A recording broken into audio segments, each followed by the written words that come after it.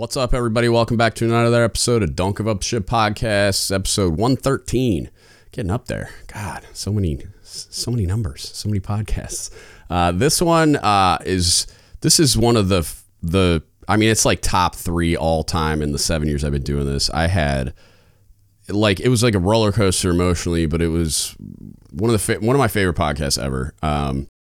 Hey, real quick, if you can and you're willing to support us in whatever way you can, we always really appreciate it. With the best ways to do that, go to patreon.com/dgutspodcast. Pick a tier that's right for you and support us if you can. We would really appreciate you. Lots of really cool benefits there. Go check them out. Also, don't give up the ship apparel. It's dgutsapparel.com. Get yourself some naval pride and heritage gear you'll actually wear in public. We've got t-shirts, hoodies, all kinds of cool shower shoes, little drawstring bags, all kinds of cool stuff, a bunch of really cool custom stickers, and then the challenge coins and Don't Give Up the Ship podcast apparel is there as well. So please, if you can and you're willing to support us, go to those 2 places and find whatever way works best for you. It's dgutsapparel.com and patreon.com/dgutspodcast. Thank you.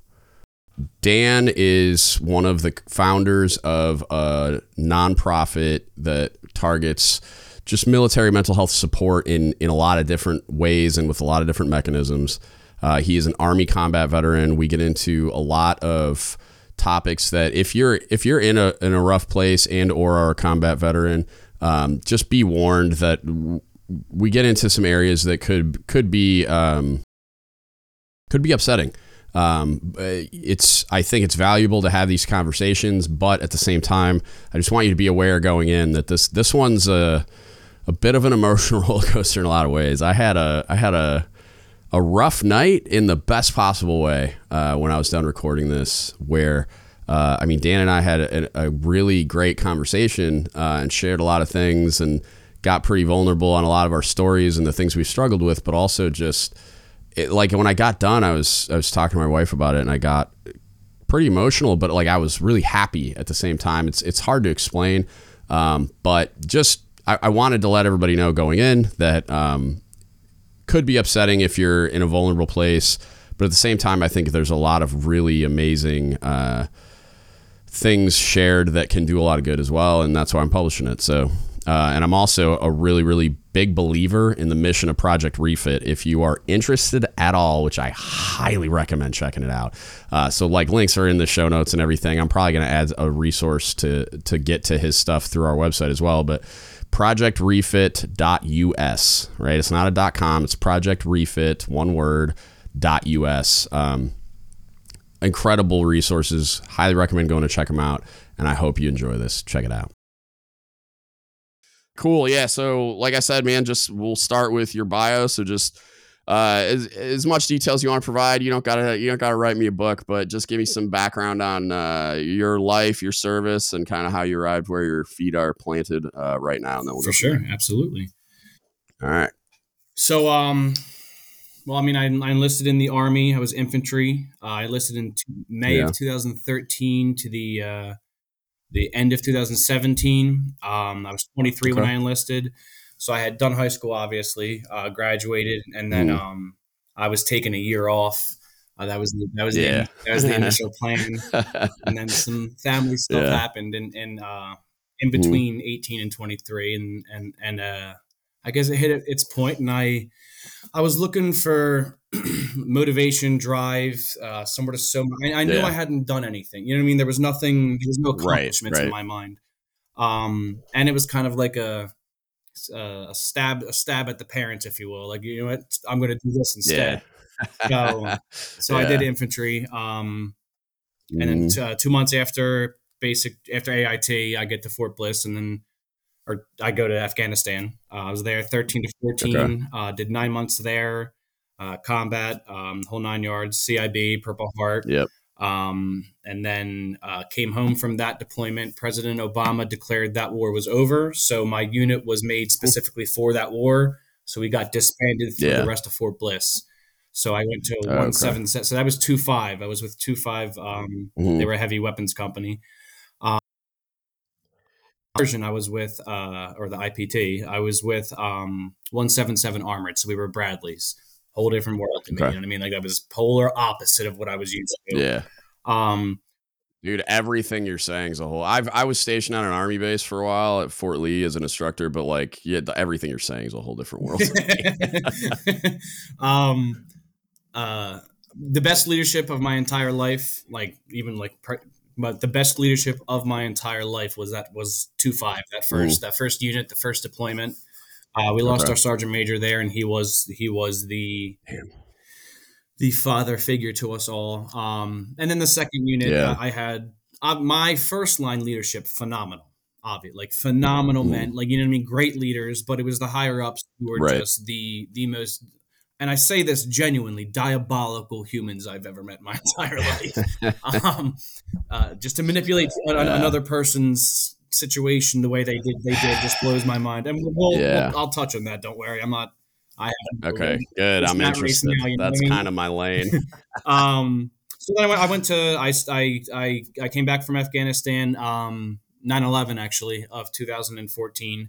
Um, Okay. IPT to 177. They said, hey, so I had my dwell time, my 9 months dwell time. They said, hey, in 4 months we're going to Africa. Do you want to come? I said, hey, sure, let's go. So I went with them. Did seven and a Okay. half months there. No combat there. A lot of training, a lot of Yeah. preparation for combat. But we got called for Sudan. We were in charge Mm. of 13 different countries in Africa. If anything like Okay. Benghazi was happening in any of those Yeah. 13 Yeah. countries, within 24 hours, we were East African Response Force. We were just ready to go and Yeah. liberate. So we got called up for Sudan 4 times, 3 or 4 times. I don't remember. It was a low number. Mm. Never, the bird never took off. You know what I mean? Like, it always got canceled before we Yeah. actually, Yeah. which is good. You know, that's really, really good. Yeah. Um, I did not trust that leadership. So Yeah. during that deployment, I kind of noticed things weren't where they were. I had family things clashing Mm. just with, I guess, what was already happening, what I Yeah. was repressing. Really, um, everything came to a head, and I after that deployment, I started going to therapy, Mm. and yeah, that's pretty much the start of it. That was the beginning, at least the fun of Yeah. it. So let's just I want to go right into the like Project Refit origin story, because I feel like that's the rest of Yeah, it basically that gets you to this moment. But like, and we can do it now or we can loop back later. But like, I'm super interested in you touched on the leadership yeah. stuff, and I'm like, I can ooh, definitely like I want to let's know, jump into the dude. leadership stuff. So Okay, yeah, let's do So it. my first, all right. Actually, you know what? Let's do the story first, because it Yeah. flows right Okay, into cool. leadership. That makes I was like, I don't want to yeah, forget to do the Project Refit origin story, so I feel like, yeah, we'll do that, and then I won't forget about the yeah. leadership Right, stuff. So good, let's good. do like how do you get from accessing like mental health resources because you needed them personally to doing what you're doing now, which is like a mental health Yeah, driven yeah. nonprofit organization So to help out so that veterans really took, and like, yeah. it was really what happened to me is really what kind of shook it all Mm. into it. Okay. It's the experience of it, the exposure. So I was in Afghanistan, like I Right. said. We were fob security. So if IDF comes, we deal with it then. Other than that, we're not really going outside of the base. Well, Okay. my command sergeant major, which is our E10, he Yep. he so he was Marine for 6 years, and then switched to Army, and he was Army for 22. He was a Ranger the majority of the time. Okay. He was I'm fairly certain he was a sergeant major in the 75th, Mm. and just a larger than life individual. And that's to be clear, like there's a difference between having a Ranger tab and being 75th Ranger Yes, Regiment, there's right? Like a vast difference. Yes, very, very different. night Okay, and that's day. because that's just like Ranger school is just like a school people go to, And and it's hard, obviously, but not to like diminish that. Like, yeah, no, not at all. I'm just saying, like, but like 75th Ranger Regiment is like Special Forces yeah, proper, right? yeah, like you're at a high Yeah, tempo like the whole time. Where like you yeah, could go to okay. Ranger school and then just go with a line unit and just be at their Mm, tempo. And a line unit's tempo is okay. not often the tempo of like the 75th or Yeah, the elite. yeah. You know what I mean? Um, Okay. So I don't know if you remember the Jessica Lynch situation. She got captured. Yep. So he actually led that. Yeah. He was the head of that and led that mission. He brought her to Okay. the recovery bird. A couple of the dudes went down. He helped recover them. Just a larger than life Yeah. individual, like truly. Yeah, just like a character in a movie, like kind of 100%, guy, like but in real I'm life, surprised there like isn't a yeah, movie yet. But yeah, I think yeah. what's more important is he never lost his humility. He never lost. That's the It best. is. It is. Yeah. Sorry, You're I'm good. gonna You're try good. to jump in. Dude, I'm just like I don't want. I hate running over people, and my listeners like to chin check me when I do it. But like, it's I think because he's that larger than life figure, that's like very likely how he maintained that humility, because almost all the leaders that I run into that are just ego run amok and like Mm-hmm. self-serving, Mm-hmm. like it's all about them Mm-hmm. types, never did anything like Right. that. Like never did anything real. It's all just been this self-serving journey to how do I get the next promotion and position so that I can have the prestige of the office and the So parking look spot and good. I'm the command Look master chief good. of whatever. And right, it may like they want to play one on TV, but not do actual like Yeah. work. Um, yeah, so like I bet you that would played a huge role in his ability to do that, which probably because of the small population of humans that do that kind of stuff, which I would like to think it's higher in the like in Army Marine Corps where there's a lot more exposure to the type of adversity that would kind of force somebody like recognize that like the need for that humility and the Mm-hmm. reason for it and why it's so important, because of what like the main mission is. It's like so many more people get exposed to like the stresses of combat and even just the stresses of like really really hard stuff that's not necessarily getting shot at. So it's like, but then like you go down the rabbit hole of like so in this within the submarine force, like we're a small community, but we all do really hard things all the time Mm-hmm. collectively. But it's like not things aren't exploding. Like it's not always life and death. So it's like it is, but it isn't. It's like this passive It's slow different. bleed It's of different. like the ocean could decide to enter the people tank I was whenever it gonna say wants. So you would it's never like, be you know a what I mean? Marine. Like, You will never be a yeah, Marines. I would go back to Afghanistan, yeah, but you yeah. could not enough That's in a funny. submarine. Yeah, he couldn't drag you kicking and screaming onto a Not submarine, a huh? chance. Not a chance. No. No. Not interested. Yeah, but yeah, I bet you that's how he stayed that way, Yeah. No, man. I mean, That's awesome. it's. I think he also just like he loved what he did, and because he did that, he was confident in mhm. himself. And if he's confident in Yeah, himself, he taught us nonstop. So that's the thing. Like for people who yeah. don't know, the command sergeant major, that's like the CEO. He's delegating. They're Mhm. sitting back and Top of they're not. yeah. He was on missions so like we had one maintenance day, 6 other days we're doing missions. You know what I mean? 4 platoons. Mhm. So he was out with one, they'd come back, he went out with the next, and it Mhm. was just nonstop, Wow, nonstop. So he wow. would I'm surprised they let him do right. that. Like the CO and Well, everybody. Like, that's the thing. Like he had so much revere behind him and so much experience. yeah, they like could have said no, but they Like you're wouldn't not say supposed to no. have You know, you're not like supposed to have your CIB or yeah, airborne or anything. None of the patches. You're not supposed to have yeah. any. He did. Who's going to Mhm. tell him to take them Yeah. off? The BC. Who's gonna tell him no? Yeah. Him and the BC, Colonel Brady, they worked amazing. So Sergeant Major Yeah. Barreras was my command sergeant major, and then the Yep. battalion commander was Colonel Brady. Two phenomenal Mhm. men.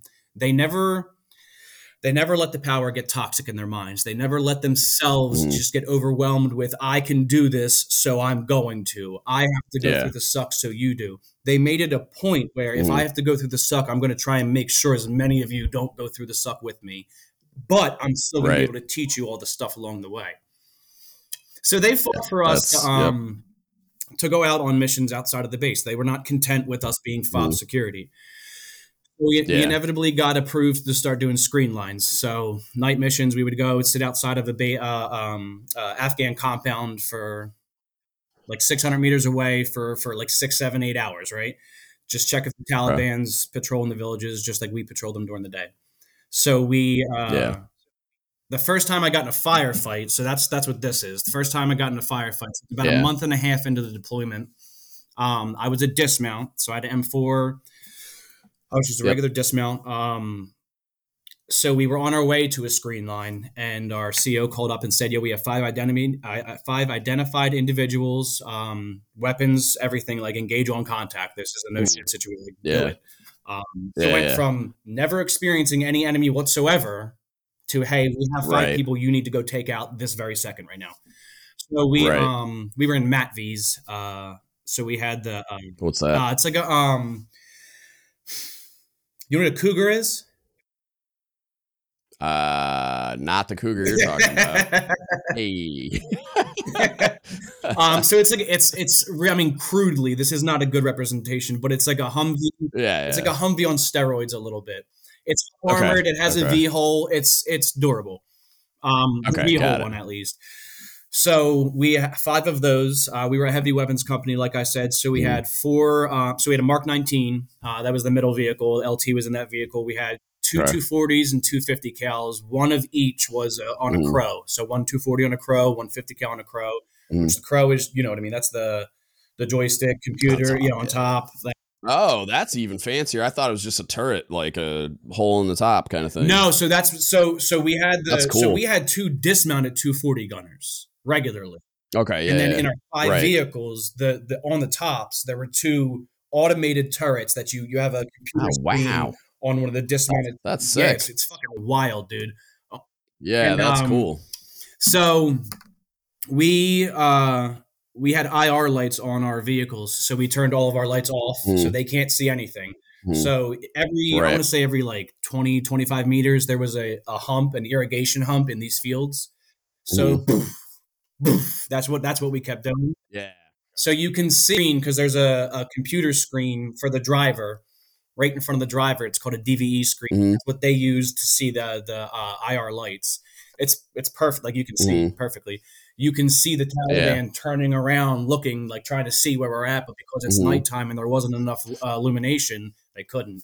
Yeah. So they just started opening fire. So they shot a RPG-7 at my vehicle. So I was in the lead vehicle. I was the back right seat. So RPG-7, if that hits the MATV, we're dead. You know what I mean? Everybody, obviously, that was our initiator. They all started unloading. So my gunner was it was a 240, but it wasn't the Crow. It was an actual one of the guy up there. Was up there. Yeah. So as soon as the firefight started, the 240 jammed. Round went right in it immediately. It was done. So I had to give him my M4. So I think I carried like 10 mags on me at the time. So I gave him my M4 and like 3 or 4 magazines. So he did his shit. The other gunners did all their stuff. And then they called for the dismounts to dismount from the vehicles. Now, from what I'm told, at this point in my deployment, nobody had done this, what we're assaulted through, for at least like 5 years in that area that we were at. So the Taliban had just overrun the area, but nobody had actually done like battle drill alpha, 1 alpha, you know what I mean? The assaulting through.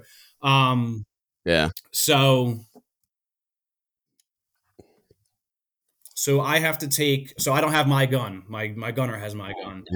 So I have to talk to the driver, which was notoriously a bad soldier. Did not clean his weapon. He was the way we knew somebody was a good soldier or not was you did various jobs. I was a driver. I was dismount. I was AG. I was a gunner. I did everything. He only drove. That's just what he did the entire deployment. They didn't trust him on a mission other than driving. So I had to take his gun. So I already knew it was going to be a hairy situation. So we dismount. It's nighttime, so we have our nods on. They had been, for the most part, eliminated. But one of them still had his AK, and I could see him. So I was now you got to think I'm 4.5 months into the army at this point. Like I don't know anything. Like luckily my squad leader was lined up right next to me. So I turned to him and I said, do I shoot? Like, is it? Yes, shoot. He was like, yes, that is. So, absolutely. They were when we got there, they were emphasizing like ROE and not okay. So like in my mind, it was like he's on the ground. Fair enough. Do it. Fair enough. But yeah, I'm not. If I was 4.5 months in, I probably would have done the same thing. Now, in my mind now, I'm like, like I'm not asking a question. I'll ask for forgiveness. So I did. So I get 4 shots out. They hit the dude, and then the gun jammed. seconds, Mhm. and it won't fire anymore. Of course. So luckily, that was the Yeah. end of the firefight. He was the last dude. He dropped that. Yeah. No more AK. I would have took that gun back to homeboy and taught him a lesson We with the had some rifle more. butt, We dude. had some Like, more. good Lord. We had some more. He humiliated himself on his own. I didn't. It was he just did it on his own. That was the first. Yeah. That was the first firefight. So that took a chip of my innocence away, and I didn't know it at the time. Yeah. This is not something I thought of at the time. Right. Yeah, it's not something I feel like you would Right. recognize, even though I've never I'm been in the in moment. that I'm doing particular my job. scenario. I'm Yeah. just getting things done. Mhm. So I think the big thing that contributed to Project Refit being founded, in all honesty, was my first IED. So I was I was driving the vehicle. I was the second vehicle in formation. So the MATVs, the big all up armored Humvees, essentially, they have it's called a combat lock Yeah. on every door. So there's 4 doors. So it's a Okay. big metal lever. It's about a foot long, about an inch thick, right? If I pull that, Okay. nothing from the outside can get in. I'm good. Okay. For whatever reason, I didn't combat lock my door, and the interpreter who sat behind me, did not combat lock his door. Whatever the reason was, Okay. complacency, whatever, you know what I mean? Whatever it was. Right. Yeah. So it didn't happen. Got it. we were on our way back from a KLE, so we were talking to one of the Afghan leaders, just talking to him, building relations. We can help you here, there, that kind of stuff. What do you need? Yeah. So we were on our way back. It was raining.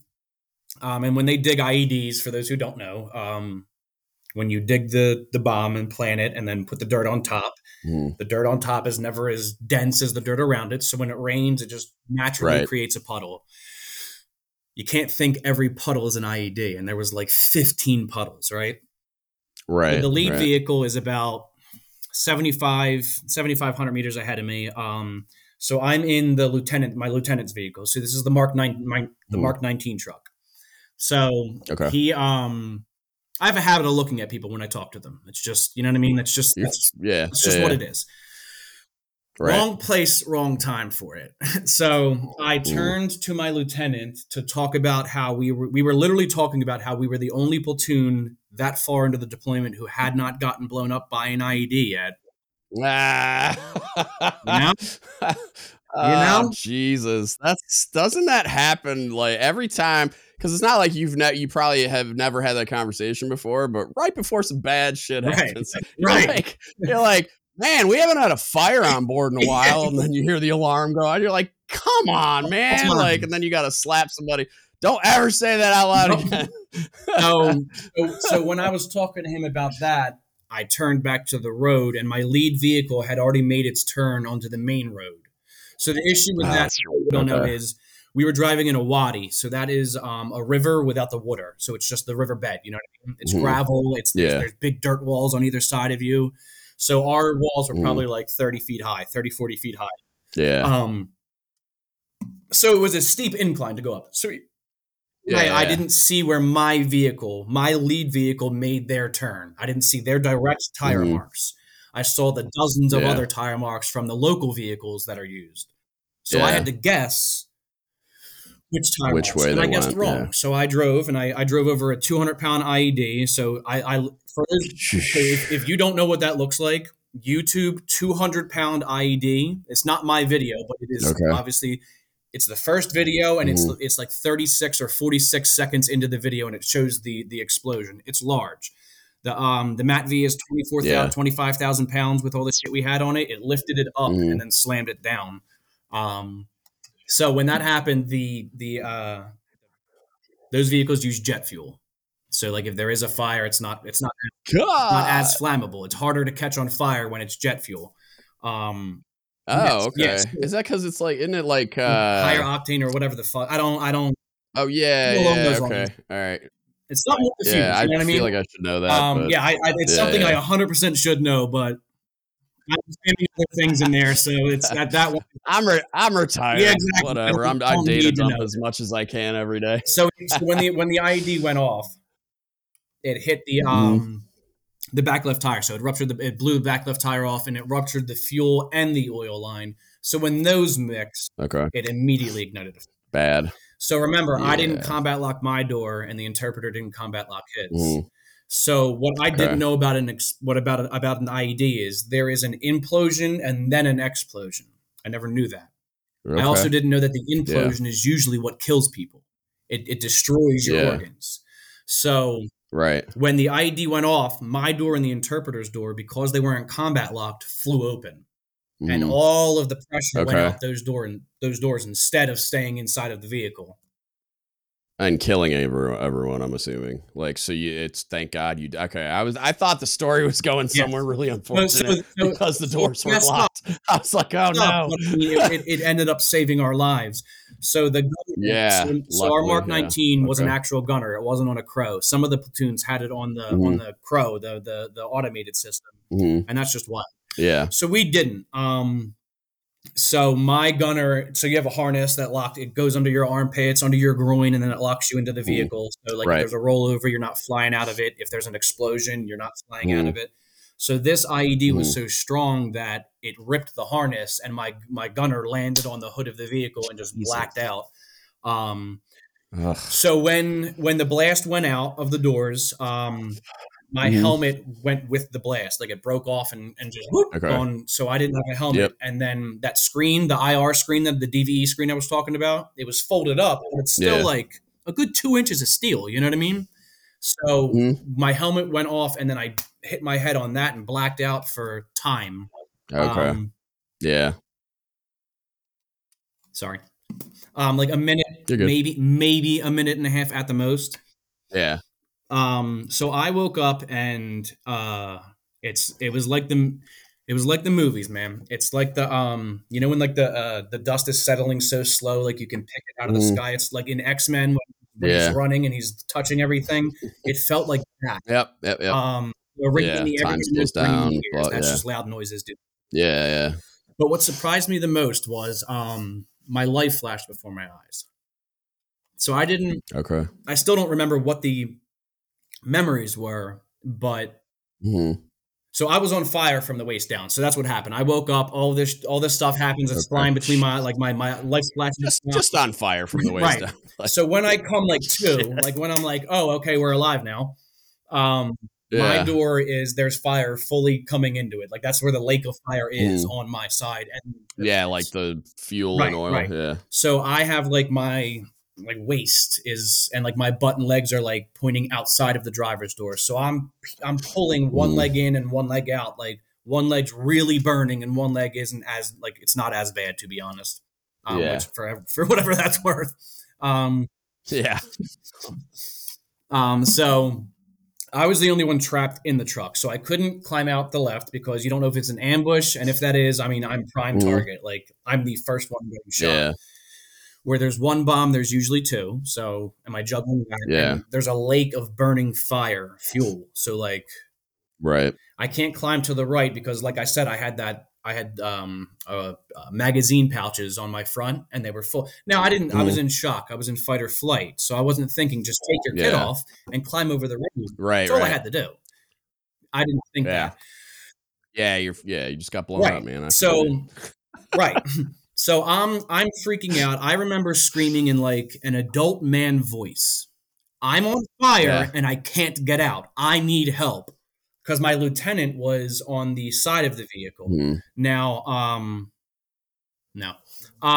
So I was pleading for his help and I was getting nothing in return. He was focused on the vehicle Yeah. burning. He was in. This is something I've never taken into Yeah. consideration, and so that's why I said no. I was going to say something, but it's not fair. Yeah. Everybody just got blown up. Like. Right, right. So I can't Right. hold Right. him. Yeah. I can't. Yeah. Yeah. Yeah. But so we had a 100 round belt of 7.62 was one of the dismounted 240 Mm. gunners just left in the vehicle for whatever reason. So that started cooking off in the truck while I was still in there. Ah, Didn't get hit some yeah. magical way. And Yeah. I said in the Wow. beginning we were the Mark 19 vehicle, so that's the automatic grenade launcher. So we had 420, Okay. or no, sorry, we had 620 40 mics in that truck. Yeah, right. Like it was a walk. It was. Good grief. Yeah. Like, Jesus, it's bad enough you're on fire, but like, thing is So the literally a 7.62 is death cooking trap. off like directly behind my seat while I'm like navigating the pain of my legs. Now, something Yeah. I will give the Army credit. That that Yeah. uniform was fire retardant. Like my legs were, and I do Hey, not all right. have, I mean, I don't have a lot of hair on my legs, but I never really did. So, I mean, who's to say whether Yeah. that was from the fire or not? But like, Yeah. no, all joking aside, I don't have burns from Yeah. the fire. So I did Wow. get burns. It was the exposed skin, and it turns out Yeah. Yeah. it was the light of the IED, how bright that was. That's what burnt my skin. So I had to like, yeah, Huh. it blew my. I thought it was the fire. I always I wouldn't even have thought of blew that. my. Yeah. Geez. Yeah. Um. Okay. So I at some point I recognized like, oh, take the kit off, take your body armor off, and Yeah. jump Yeah. out. So I take my body armor off, I Yeah. jump out. So remember how I said that I remember screaming like an adult male, hey, I'm on fire, yada yada Mhm. yada. Yeah. Picture somebody burning alive, dude. Like the blood curdling screams Yeah. that come from that. That's what I was truly doing. My brain, that's a Yeah. trauma my brain will never allow me to touch. Even like no matter how hard I try or want to, like, it's too Mhm. hurtful. You know what I mean? It's too painful for me to remember. Mhm. The only reason I know that happened is because the guy who landed on the hood of the vehicle and I had the same psychiatrist and psychologist when we went back to the States, when we went back to Okay. Fort Bliss. And he said that in And they therapy. told you. He said it Okay. to her. And Mhm. she asked him if she could tell me that he said that, you know what I mean? Confidentiality Right. shit. And he was Right. like, absolutely. Because that was something Mhm. that's, that makes it tangible. That's something more than what I thought it was. You know what I mean? Right. Um, so, uh, so yeah, blood curdling screams. That's what woke him up. So he came to. The fire Mhm. was wisping over on the hood too. So I don't know. Yeah. Okay. And being like you said, you're in school for psychology. I'm in school. I'm doing my Yeah. bachelor's now for psychology. Um, so I'm learning a lot, obviously. So I don't know if this is a false memory or Right. not. I don't know if this is just because memories aren't concrete. Memories are they're Yeah. fluid. Every time you remember Right. something, the memory changes every time. So I don't know if Mhm. that's what this is, but from what I remember, I can remember the Yeah. fire wisping over, like me blood curdling screaming after, and then him waking up. Yeah. Um, so I jumped out of the vehicle. There was a ditch, a berm. Bravo jumped on top. So that's the guy's name actually, who's on the hood. So if you look at the emblem right Okay. here, this is Project Refit's emblem. Mhm. He's the guy standing up. So I actually on one of Okay. our missions, he Okay. was looking down the sight of the saw, and it just looked badass. So we took the picture. Yeah. It just looked nice. So we took the picture Yeah. and we outlined it. And then I'm the soldier Mhm. leaning down. He's the I'm the soldier silhouette. who needs help. You know what I Okay. mean? So when I was in Yeah. this Yeah. ditch, he did not have so I had nothing. I didn't have a helmet. I didn't have Yeah. it was like me being like this, Right. but in Afghanistan next to a burning vehicle Yeah. with 620 grenades. I was thinking that when you said you jettisoned your kid, which is body armor, and you lost your, I'm like, damn, like it's a whole new problem set as soon as you get out of the vehicle if they're descending on that vehicle. Exactly. Like I kind of needed that, Vital but you things. had to take it off. Like, So good Pablo jumped on lord, top of man. me, and he had his Yeah. M9. So my M4 was still stuck up Mhm. in the turret. So that's done. You know what I mean? Like Mhm. no one's touching it Yeah. anymore. Yeah. So he had his M9, and he Mhm. was scanning the top of the wadi to make sure we were not being ambushed. Now I Right. should back up a tiny bit. Right when I was coming to, my squad leader and Mhm. one of the guys, McIntyre, they were running up to the IED. So like you're what Okay. not to do that. Yeah. But that shows their level of like that's that Yeah. camaraderie, that's that brotherhood, that's that loyalty that we Yeah, they're coming to get like. you guys, I'm They assuming, did right? not Like, give a fuck. They I did not don't care about care. their lives. They Yeah. just did not care about what was happening to their lives. Right. It was my guys are burning and they're crying. Yeah. Dude, that's I was, Now I've never been in combat, obviously, but like I just saw a clip. I'm a Jocko Willink fan. He has, Jocko amazing, podcast, all that kind of amazing, stuff. amazing. So I saw a clip. I haven't even listened to the podcast, but I saw a clip. He was interviewing it was an older gentleman that was talking about what makes a good warrior. And in the clip, he basically just said, if you're worried about getting home, you're not going to be a good warrior. Once you can mentally detach yourself from that like concern, then it frees you to like be an effective warrior and do your job. And I was just thinking about that, and I'm like, how insane is that just as a concept? Like I just need to accept that I'm going to die. And I I've was heard that gonna before. say Like that's he did exactly what it is. It's yeah, signing your life away. But I think I mean, Mhm. we're gonna divert a little bit because this is something that needs to be talked about. I think that's Right. what makes Look, when and this is specifically for combat veterans that I'm speaking on myself. Right. So I mean, other people may not agree with this, but I've heard it from other people. We had a very specific purpose, very distinct purpose. Yeah. Destroy the Taliban. Cut and dry. That's it. Yeah. So when that is your purpose and you fulfill your purpose, this is something that I found out later on. When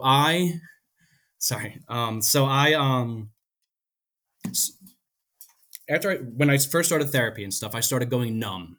That's kind of why I went into therapy. I was losing touch with my emotions. So I believe there's some reasons behind that. So in Afghanistan, I reached the pinnacle of adrenaline rush. It doesn't get any, and of purpose too. I truly believe that there is nothing in this world except for actual combat that will equate to what that felt like. I imagine you're right. You know what I mean? Like, that's not fathomable. I'm 32 now, but I was 23. 23, I already reached the max amount of excitement I will reach in my life. Everything else is just a shadow of it. You know what I mean? On the other side of that, while I was burning alive, and I truly thought I was going to die. I was dead. For sure. I was on fire. Like, I was like, no, I'm done. This is it. I felt a level of serenity, whatever you want to call it, calmness. Peace. So that was either my brain preparing me to die, my brain calming me enough for me to focus on what I need to do to survive. I hit the peak level of calmness and peace and serenity too. So I hit these two extremes. You know what I mean? Dude.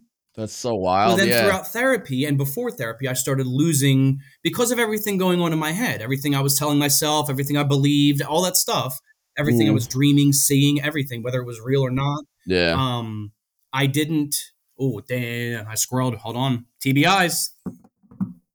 TBIs. I'm telling you. Hold on. You don't gotta tell me nothing, man. You were talking about the moment where, like, so the moment where you both thought you were gonna die, and so you peaked. Yes. So okay. So I think, like, so my emotions, at least they felt numb. I was just feeling negative emotions at such an extreme level, it was blocking everything else out. But in my mind, I wasn't feeling anything. So in my mind, I forgot what, like, average level happiness and average level sadness are. So I have these pedestals of what I expect. I've never thought about it that way. I have these pedestals of what I expect happiness to be and what I expect sadness and excitement to be. Nothing is ever going to touch those pedestals because I'm you know what I mean? So that's I've always had an issue processing, if you will. Yeah, I was just talking to somebody about that the other day, because I think, like, I've never I mean, my listeners know, like, I've never been in that type of a scenario, but it was more of a slow bleed with there's some, like, occurrences. Like, I mean, I've fought some fires in submarines, which is its own thing. Like, it's not, I mean, 90 seconds in, you're not going to be able to see your hand in front of your face. Like, it's very, fire on a submarine is very, very not good. So, like, some stuff like that. Yeah, like some stuff like that. But nothing too crazy. Like, nothing even close to reaching the level of your story. But also, can I pause you really quick though? So this is something we talk about in Refit. There's no comparison. There's simply right. Yeah, comparing suffering doesn't make any sense, and comparing adversity doesn't. Like, I'm with you. You doing that fire, you had a genuine threat to your life. Like, yeah, for sure. Yeah, and at you or a fire, your life was threatened. Your brain trauma, right? We're equal right there. You know what I mean? That's That's all I wanted to say. Sorry. I'm not, and I probably do it subconsciously, but, like, I'm not trying to do that at all. Like, where I'm, like, trying to, in my mind, the way that I process it, because, like, so, and I'll tell, I feel like I got to provide some context too for you, because you don't know my story the way that my listeners do. I was hoping I could avoid it just because they've heard it so much. Well, I want to hear it, so they can bear with me. Yeah. Well, yeah, and it's my podcast. I can do what I want. So, What's going on? I can hear myself now. Oh, never mind. It's gone. Yeah, there's been So, a couple dips in connection, I okay. think. Yeah. There was like where it sounded like I was coming out of your computer speakers or something, but it's all good. So basically what happened was it was a slow bleed where like I discounted any, like for those reasons, right? I discounted any of those experiences having that type of an effect on me because I wasn't getting blown up and I wasn't getting shot at. Sure. So like the idea that I had any kind of like stress response or whatever to just the normal everyday life of being a submariner in the Navy, it's like, which it's not, there's nothing normal or everyday about it, but like in my mind there was, like, I'm like, because I'm looking around and that's all I see, that's my entire context is everybody's doing what I'm doing, so like I'm not special. Mm-hmm. The things I'm going through aren't It's like your special or day. whatever. So then I started to recognize like a problem. I mean, I was E8 on my third submarine when I started to recognize an issue that, because up until up until that point, I never even, like, we would deploy. I would have a hard time with my mood and just like not, yeah, like I would just get negative Mm-hmm. and irritable and all that kind of crap. But like I like, it's deployment. It sucks. Like it's just, I'm away from home. You're on this like couple 100-foot steel tube with 150 of your closest friends. Like, not, yeah, there's nothing fun about it. Sort of like I mean, obviously you say that while you're going through it, and then when you look back, you only remember all the Yeah. fun stuff and Yeah. like the ridiculous things that happen and your friends and all that stuff. But and I described it to you before we started recording, but when I started standing diving after the watch, it was just like the flying the submarine underwater concept. That started to get to me, but I still thought about it like, well, I'm doing something heavy. Like everybody, like thinking everybody has this type of anxiety. Like I was up the night before freaking out. Like I couldn't sleep. I was up the night before going through like casualty procedures and operating procedures, just making sure, because I had this paranoia that like a fire is going to get called away and I'm not going to take my casualty procedure immediate actions like correctly, fast enough. Cause I'm not only am I doing what I do, but I'm supervising this whole team of people that are making the thing happen where we're driving the submarine. And so I'm just like, I'm gonna not, because it's like the control room of a submarine is the brain center, like for the entire thing. So it's like there's so many opportunities to fuck up. Like there's so many. So I was just always concerned, and part of it too was my being a cook. The career path wasn't the same. So like I didn't come up through all the subordinate watch stations in the control room. So like I didn't have the same depth and breadth of experience as everyone else. I jumped right into supervisory stuff. And so I just had this like imposter syndrome thing going on where I was just like, I'm never going to know enough. Like I'm never going to be ready enough or prepared enough. So, but I thought the whole time I thought this was normal. Like I'm like, everybody that sits in this chair is going through this level of anxiety and not sleeping and all this. And it's not even a little true. Like I was having an issue. And then it all, like the way I describe it to people is like, so still to that point, I'm like, as soon as I stop doing this thing, I'm like, oh, this will all just go away and it's not an issue. It's I'm having this anxiety and sleep issue and everything because I'm doing the heavy thing. So then I transferred from that submarine to my last shore duty on that Flagstaff, which I didn't know was the last at the time. I thought I was going to go be like a command master chief and all this stuff.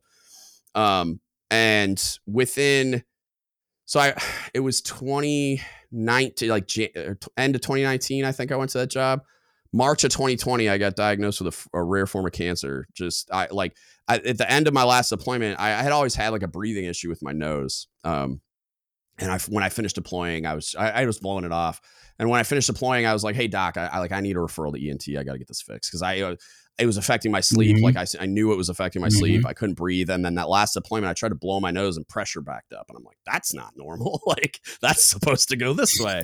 And so went to the doctor thinking I'm just gonna get like my nose broke and realigned or whatever.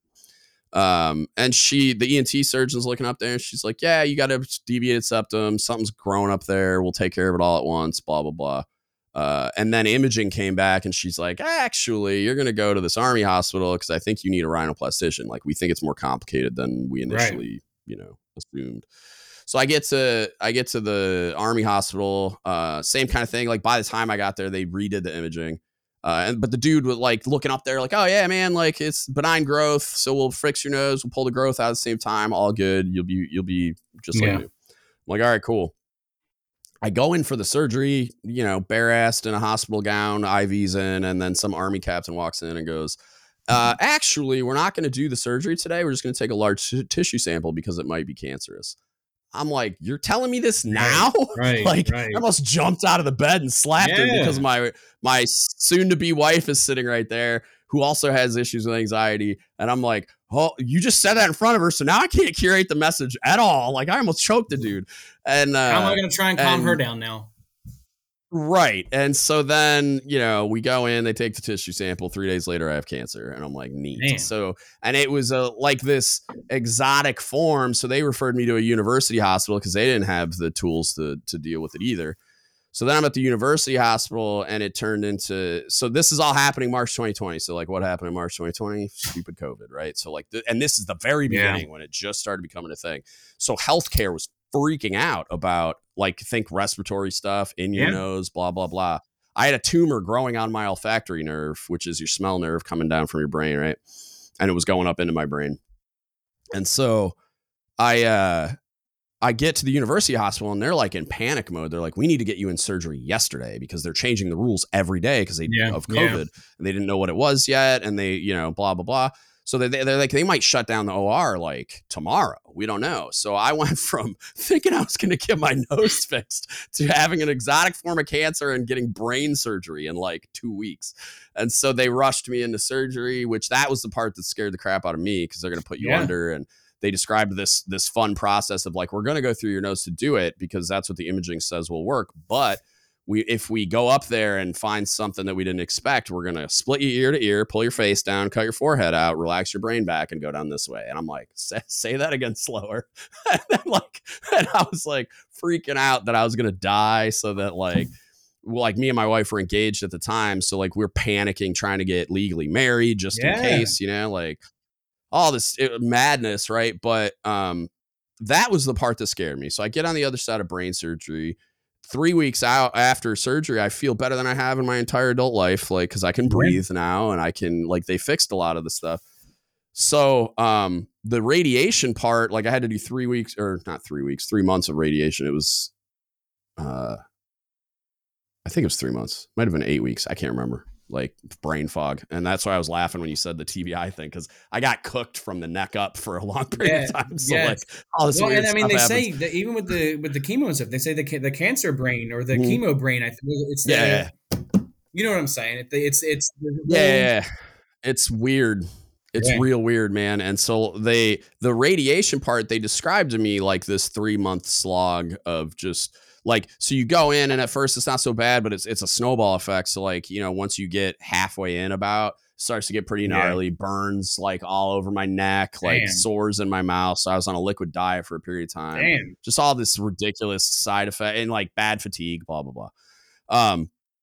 But in my mind, brain surgery's over, man. Like this sounds like deployment. Sign me up. I can grind my way through 3 months of suck. Like I've done it a bunch of times. So, went in for the first radiation treatment, which when you go in, I mean, it's 20 minutes. There's a weird smell. You have this stupid mesh screen thing over your face to hold you down so you don't move. But like, it's nothing. I felt the same after I left as I did when I went in. I felt fine. And so me and my wife went with me. We get back to the car and I just start ugly crying, dude, like sobbing uncontrollably. And I have no idea why. Cause like talking to the doctors at this university hospital, like it was like talking to a Top Gun pilot. Like they're like so convinced they're going to fix me, like 98% chance of better. Like we're going to fix it. You're never going to have another issue, blah, blah, blah. So like, I believed them. Like when they told me like, hey, we're going to fix the fuck out of you. And I'm like, all right, let's do it. And I was on the other side of what I was consciously scared of. So, I had no idea what was going on, man. Like I had no control over my emotions at all. And the way I described the mental health issues is like that pulled the pin on a hand grenade that I didn't even know was there. You know what I mean? Like I didn't think I had an issue at all. And that's when it started, when we began recognizing it anyway, where I was just like, my wife goes, what's wrong? I'm like, I don't know. I'm not worried about this at all. Like radiation. And it sucked really bad later. Like, and it takes a while to recover from all the symptoms because it's like it snowballs, and so you have like inertia, and then that it has to slow itself back down and heal after you're done. But that was like I knew what that was going to be, and nothing was surprising, and I knew I was going to be in that suck, so I was mentally prepared for it. I thought, tangible. But it pulled a pin on a grenade, and I was just like, what is going on, dude? And so, but I was miserable and snappy and all that kind of stuff, and had trouble controlling my emotions during radiation. But like, it didn't seem like abnormal because I was going through radiation. It was like, oh, when I'm done with radiation, I heal up, I'll be fine, right?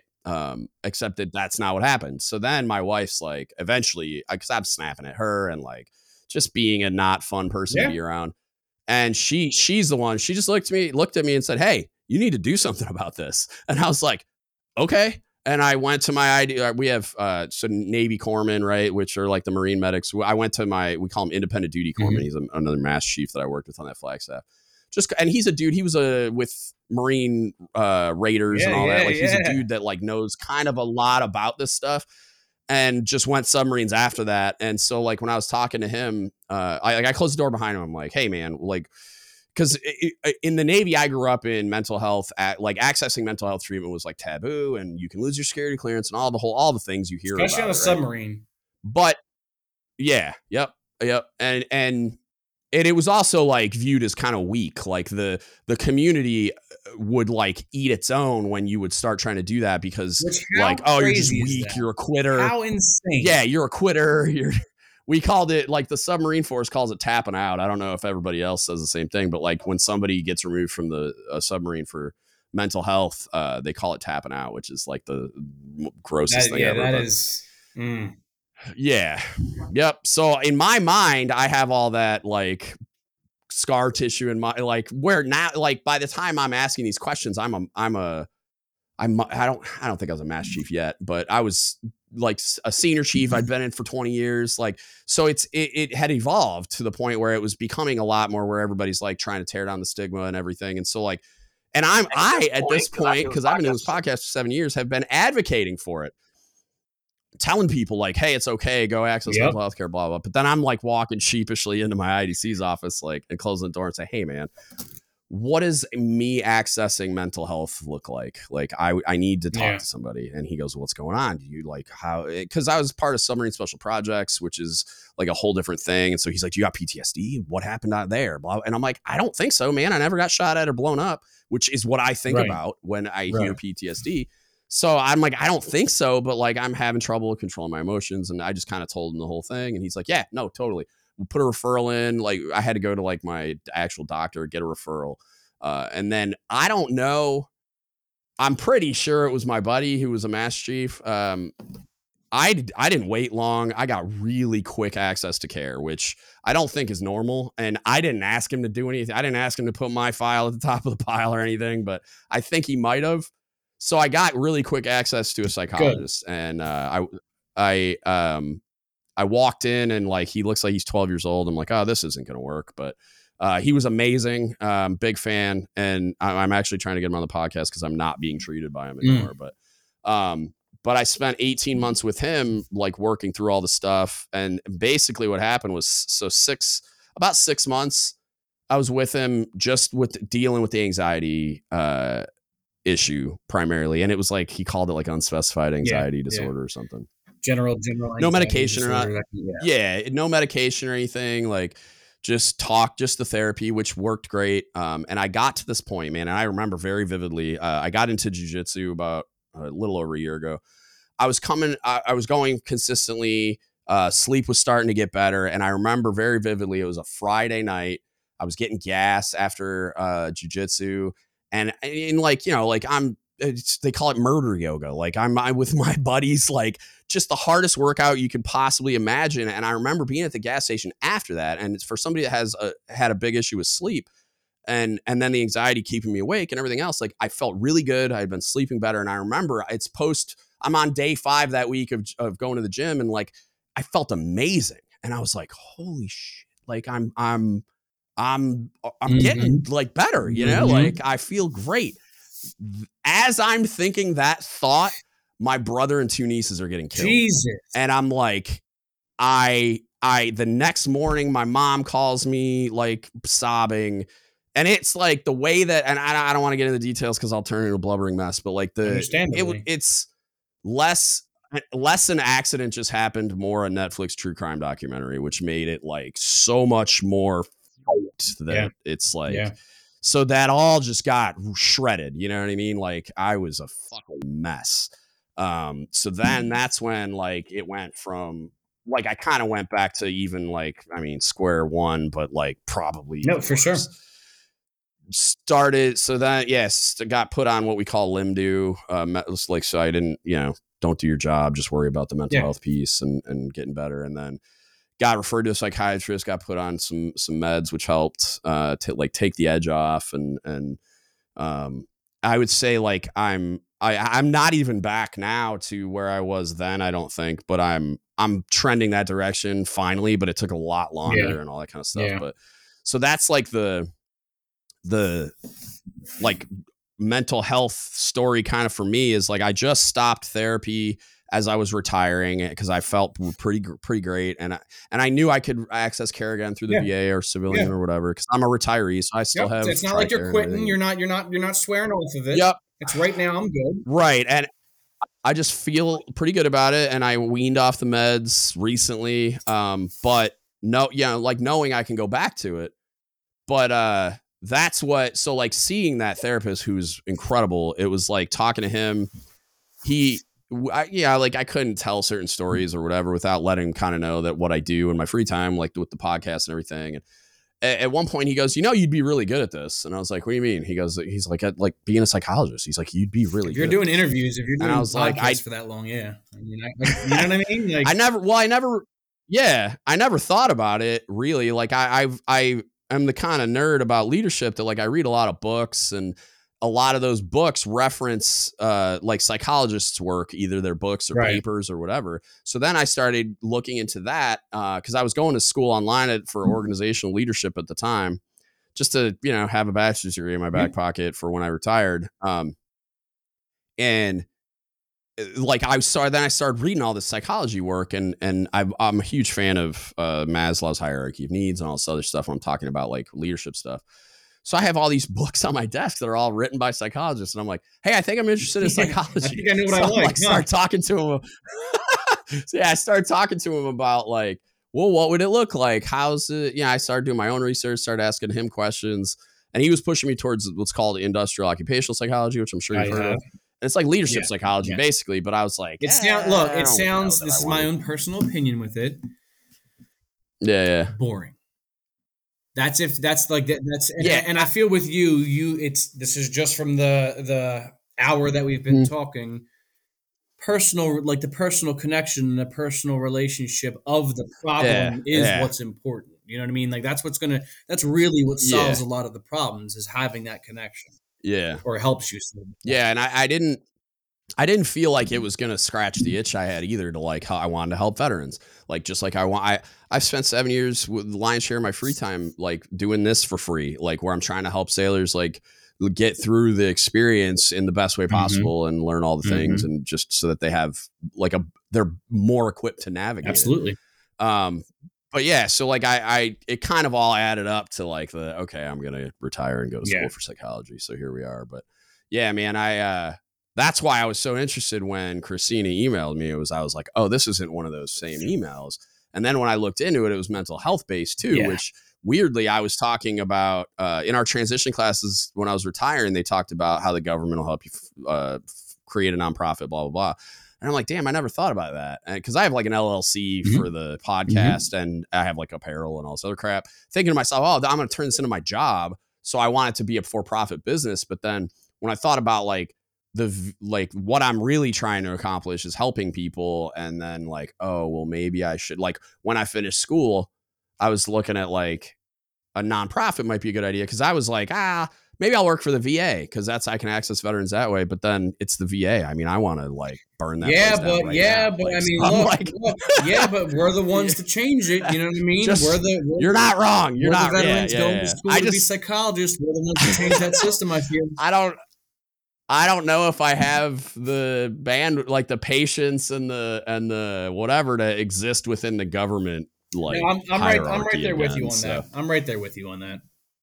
yeah, so when she emailed me, I was just like, this is cool because this is kind of like I was thinking about it more like and you may be, I'm curious to Sure. know it like how you see Project Refit evolving, but like I was thinking about like what if like so I get, my PhD in clinical psychology and I'm licensed and all the things, and like if I could create, so I was thinking like really early brainstorming, Yeah. but like thinking like how could I plug the gap of like one of the biggest problems I get feedback on through the podcast platform is like mental health access, how long it takes, how the leadership, if you can call it that with a straight face, within these commands like won't even let them access it. Like they're telling them, I'll go talk to the chaplain, or you're fine, walk it off, or rub some dirt on it or whatever.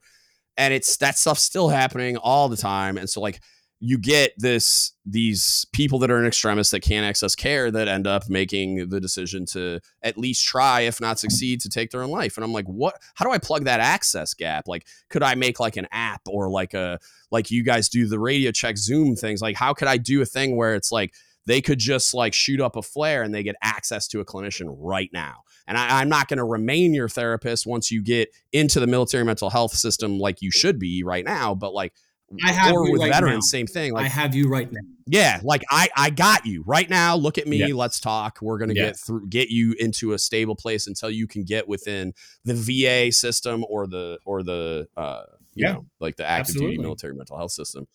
So like, dude, like enough of me, goddamn droning on, Jesus. So like what, did we even get through the origin story? No, I can sum it up fast though. So I finished that deployment. Let's jump into that. I love this.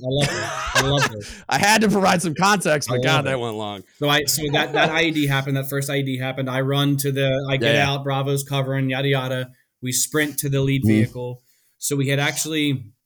It's irrelevant. We had 2 Air Force girls on that mission with us for joint operations. One of our NCOs thought they were hot and was just trying to mac. That's all it was.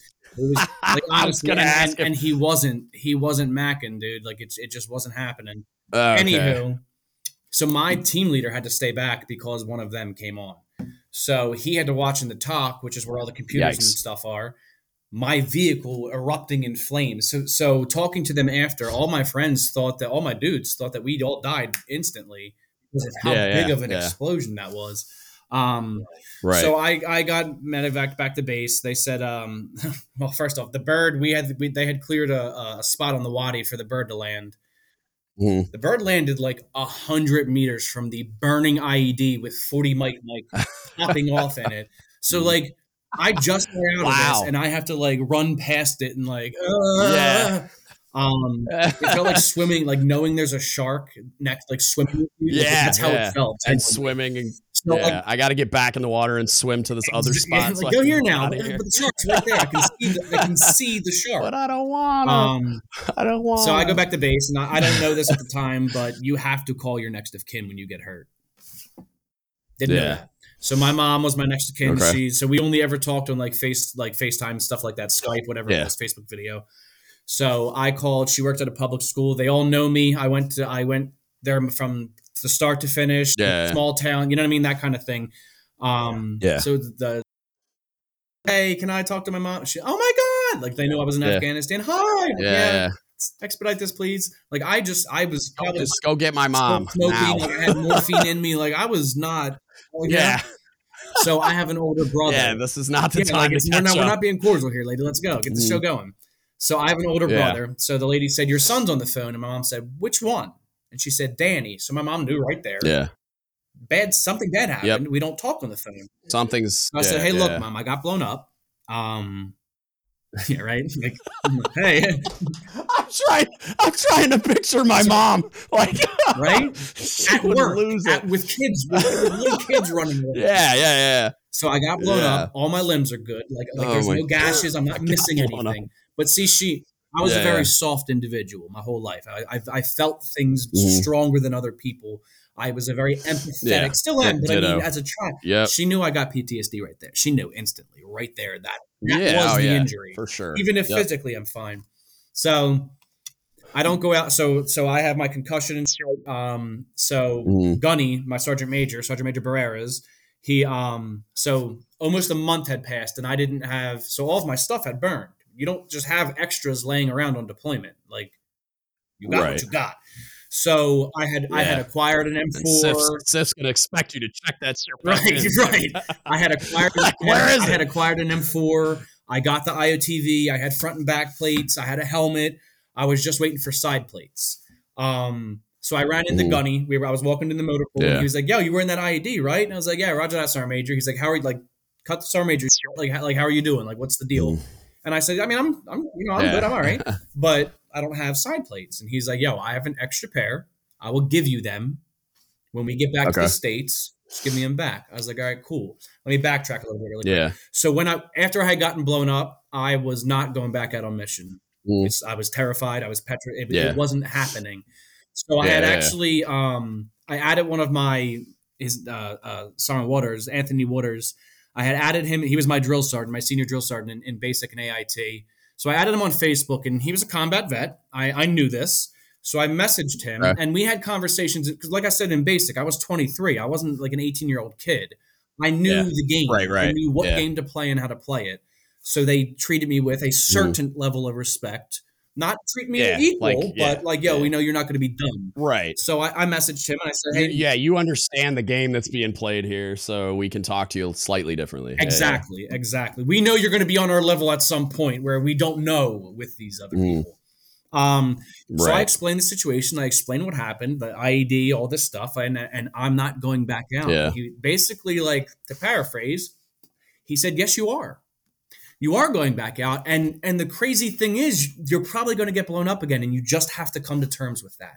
Like you just have to accept that bitter Wow. truth because you have a job to do, and everybody around you is relying on you to do that job, no matter what it is, Yeah. driving, whatever. Yeah. But you're there, Yeah. and just That's him the part that gets you and, too. and it Yeah. was him The specifically people are, saying it. yeah, I was like, relying on you. whew. So I made with my All right. leadership. I Let me was get them side plates, Sergeant right, like, Major. and then the side plates happened. But I was like, yo, I'm Yeah. not driving you. I don't trust myself driving. I will be a gunner. I'll be a Yeah. dismount. Yeah. I'll be an I'll do AG. everything I'll do the else. whole, Yeah. but I'm not driving. So Hmm. that ID happens. Side plates. I get the side plates.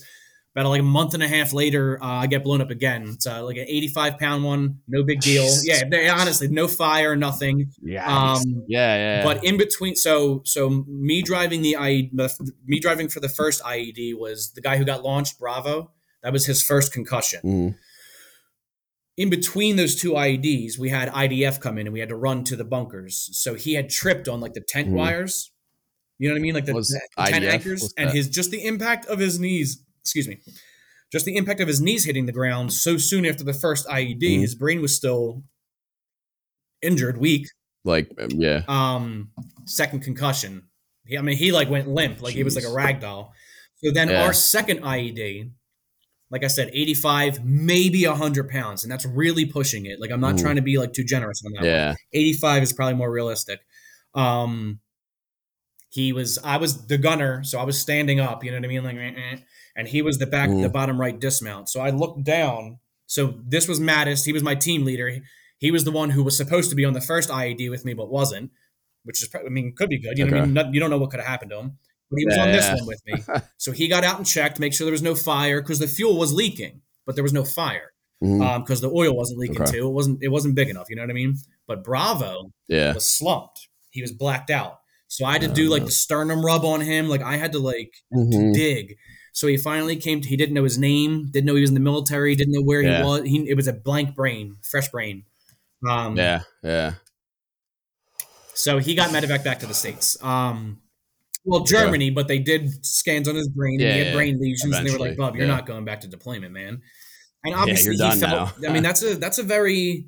Yeah. What do you do with that? Yeah. What do you do with that? It like just strips away your Your purpose. sense of belonging, sense of meaning. You Yeah, feel like like you just you it's feel a like you really abandoned the people you already fought so long yeah. with. We were Yeah. in firefights together. It's not like this was just we Mm. only experienced two Right. IEDs. We were in actual combat with Taliban Yeah, together. yeah. So Mm-hmm. So the Gunny, we were in so this was obviously after the IEDs. We were in a an operation in a heavily Taliban infested area, and just whatever the Mm-hmm. situation was, there was Taliban surrounding every way but the way we came from. The We were helping the ANA. They had gotten ambushed. So first platoon, whatever platoon went, I forget the platoon in all honesty, but Gunny went with them. Mm-hmm. The 50 cal gunner, who was a guy I went to basic training with, was out of 50 cal ammo. So Gunny ran to the back of the truck, Mm-hmm. brought some cans, and started handing them up. And just when he handed them up, no one knows if it was a sniper. You don't know if it was a stray round, but a 7.62 Yeah, went in his yeah, right, out his left. Luckily, and I say that with you know what I mean. Luckily an Afghan guy had gotten hurt just before that, so there was a medevac already on the way. So already on the Afghan dude way. was good. Like Yeah. he survived, I'm pretty sure. But so Mm-hmm. they treated the medic Ward. He treated Gunny, stabilized him there. They flew him back to base, Germany, San Antonio, Mm-hmm. and then while he was so basically the bullet had ruptured an artery. So they put a graft on the artery, and then sometime Okay. in the sleep, the graft fell off of the artery and he bled to death. That's just what happened. So he got shot on May 6th and then he died on May 13th. But something special about him was, so I was, like I said, I was in the Army Mm-hmm. infantry, and infantry is a very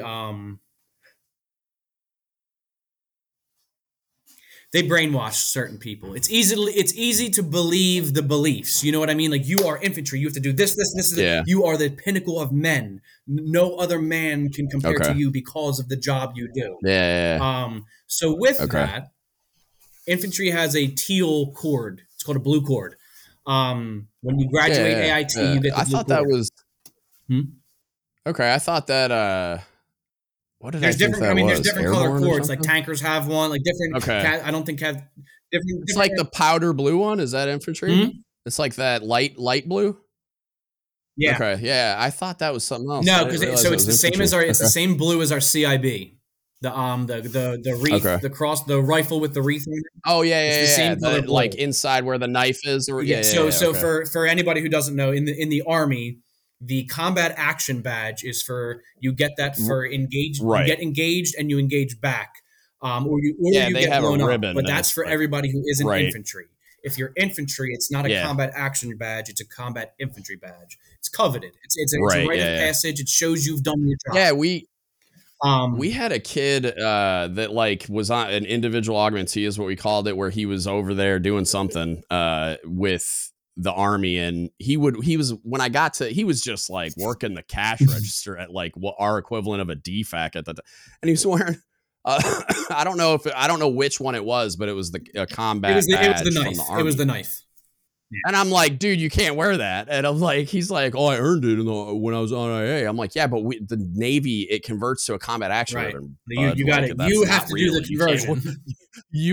You have to take that I get off it. and do the I conversion. get and it, then you, but yeah, I'm not discounting the experience. I'm just saying, like, you can't act like that's yeah. that's an Army thing. You're not in the Army, So bro. there's a But yeah, common yeah, saying in the okay. Army, and it's why is the sky blue? And it's because God loves the infantry, because that's the color of the cord, right? So whenever we would come back when Bunny was with us on a mission, whenever we would come back and there were Okay. no IEDs, there were no firefights, nobody got messed up, he would say, "Blue skies, boys," and just leave it there. Blue sky. Yeah. Another Yep. day, we survived, we did it. Mhm. It was a sense of calming. It was the most the Yeah. man we revered the most, comforting us that we did our job Yeah. and we did it well. So it hurt Yeah. when he died. Obviously, it was For unfathomable. sure. I Yeah. think it shook everybody to their core. I think that what little, because all of us, obviously, we started that, and if you didn't start it, you found it fast. A sense of invincibility that you could not be touched. I had Yep. rounds hitting Yep. my MATV as I was shooting the Taliban, and I laughed because was I in danger? Absolutely. Another 3 feet and it Jesus hit me, Christ. but it didn't.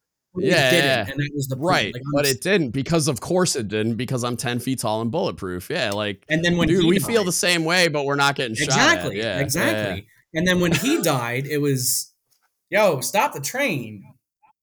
Wait a minute, we're mortal. If he Yeah, can because die, he's a superhero, and he got he everybody did can die. SF level missions like his whole career. If he Mm-hmm. can get killed in combat, what am Mm-hmm. I? What am I? So Right. that was a hard pill to swallow. Yeah, it's like an existential Yes. crisis. So Yeah. then I finished out that deployment, yada yada. Come home. I go to Africa. Like I said, it was I did Mm-hmm. 4 month dwell time, and then I went to Africa. No combat there. Got called up for Sudan a couple times, and then nothing happened. But parents started going through a Right. divorce. Then dad's a scumbag, that kind of stuff. Substance Okay. abuse, selfish, narcissistic, the whole nine yards. Yeah. Yeah. Which is another reason why Gunny dying hurt so bad was Yeah. It was. I put Yeah. a lot Yeah. of Surrogate. I put a lot of emotion that probably honestly What? shouldn't have been there. I invested too much emotion into Well, Gunny. No, because the thing is, like other people, like explain that. Explain that, because my first inclination is to disagree, but obviously, like, it wasn't my yes. experience. So, like, can you explain why you feel that? I didn't just hold him to he was a good leader. This man became my second father. Now, my issue with that is Right. I only had like one or two personal conversations with him. Okay. Everything Okay. else is either So things you're I've heard like from other people or like the this training we did, idea interaction. you have built. Yeah. Exactly.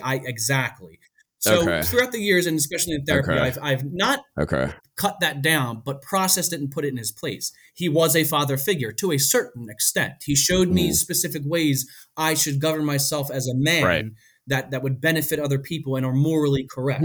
So in that sense, he still is a Yeah. father figure, but that's where it ends. You know what I mean? For me. So then, Yeah. so I Yeah. come back from Okay. Africa, and so I'll actually tell you how I got started in therapy because it's not a normal one. And it actually goes Okay. with the bad leadership. I was like, I feel like I know why you had to go to therapy. No, but, so like, I how you got started. So like, we had gotten back from the second deployment, and me and my roommate Ford, we were Okay. playing Fruit Ninja, like the Fruit Ninja with the knife. Like it's, the game on like an iPad. yeah, but we were some playing shit. it in real life. Yeah. Like we had I've fruit in seen it. we had fruit in our room. Right. You had, like swords and stuff. Well, we had a pretty big kitchen Of knife. course- We had a of pretty course big you kitchen were. knife. It was probably like a bread knife. Of or course something. you were.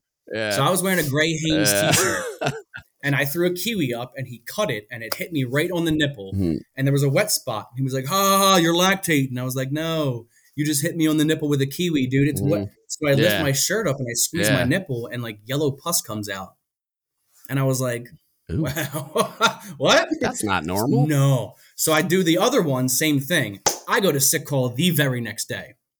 Yeah, that's terrifying. Immediately. So the issue Good is Lord. sick call is all people my level. They don't have the answer. So I go there and explain it. So I'm a circus show for like 3 hours. Yo, come look at Lombard's nipples. And I don't know if I have any more to give you guys. Like, I don't know what else I have left. So I finally go and see the PA. And he's like, yo, listen, dude, you either have breast cancer, testicular cancer, brain cancer, or stress. And I was like, hey, man. I'm going with the last it's stress. one, I know for a fact it's stress. I know I'm stressed. And he was like, be that as it may, you're getting tested. So I got the brain scans. Yeah, we have to test. I had a big giant dude, because I had to get my testicles ultrasounded. That's a new experience. I've never done that before, you know? Good time. So there's just this this big giant dude just like the gel and he's doing it, and then like when we were done doing the thing, he just threw the towel on me like I was still some like cheap escort. I was like, yo, what? It was demoralizing. So good news, don't have cancer, right? So he's like, yo, you have to do therapy one time. So I go to behavior and I talk to, I wish I could remember her name because she was so kind. But she was she was in the army and she was one of their behavioral technicians. You know what I mean? So I was going through a lot then. I was dating some girl for some time and she had gotten pregnant and lied to me and told me she had gotten, now remember I said I was numb and I wasn't showing emotion. So that came out in the relationship, obviously. So she said that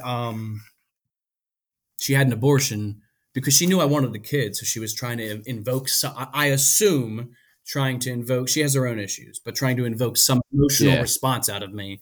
She really had a miscarriage. She did not have an abortion.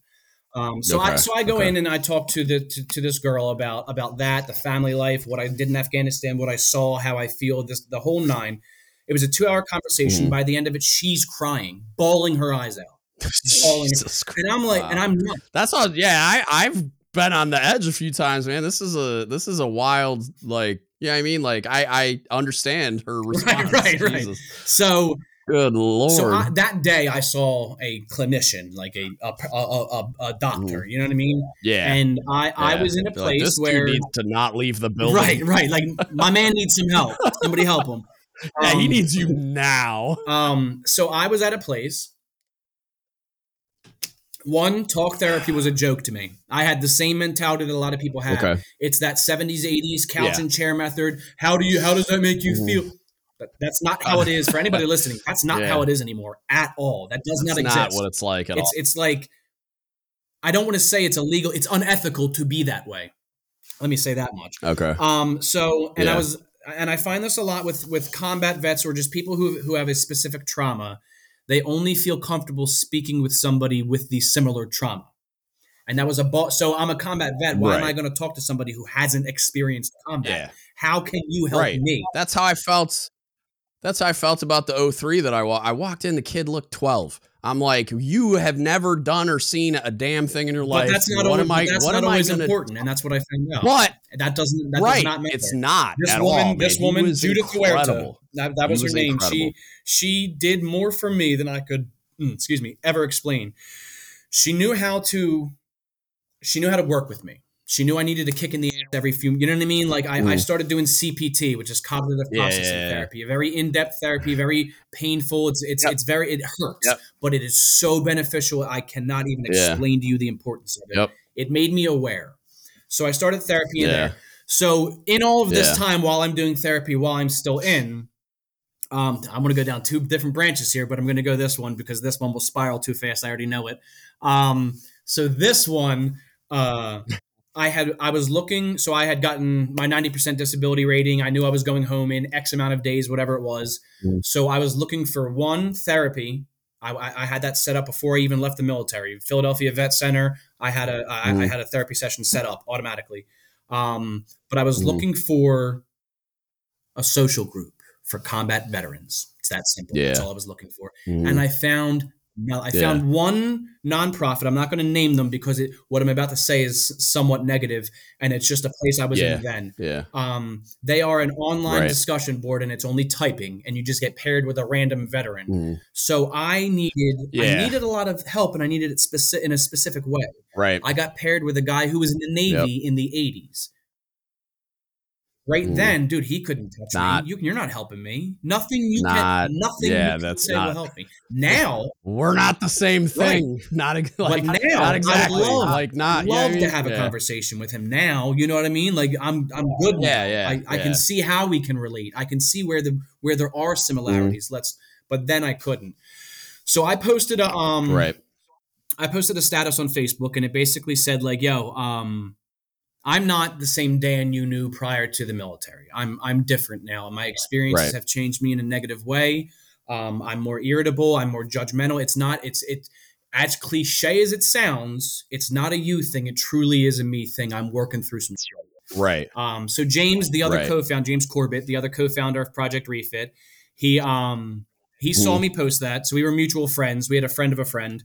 I met him one time prior to that on my leave from Afghanistan. So 3-4 years had passed, and he saw me post that. Right. And he reached out and he basically said, "Yo, what does the Army do to prevent PTSD from happening and suicidal ideations from happening? And if they do occur, how does it combat it?"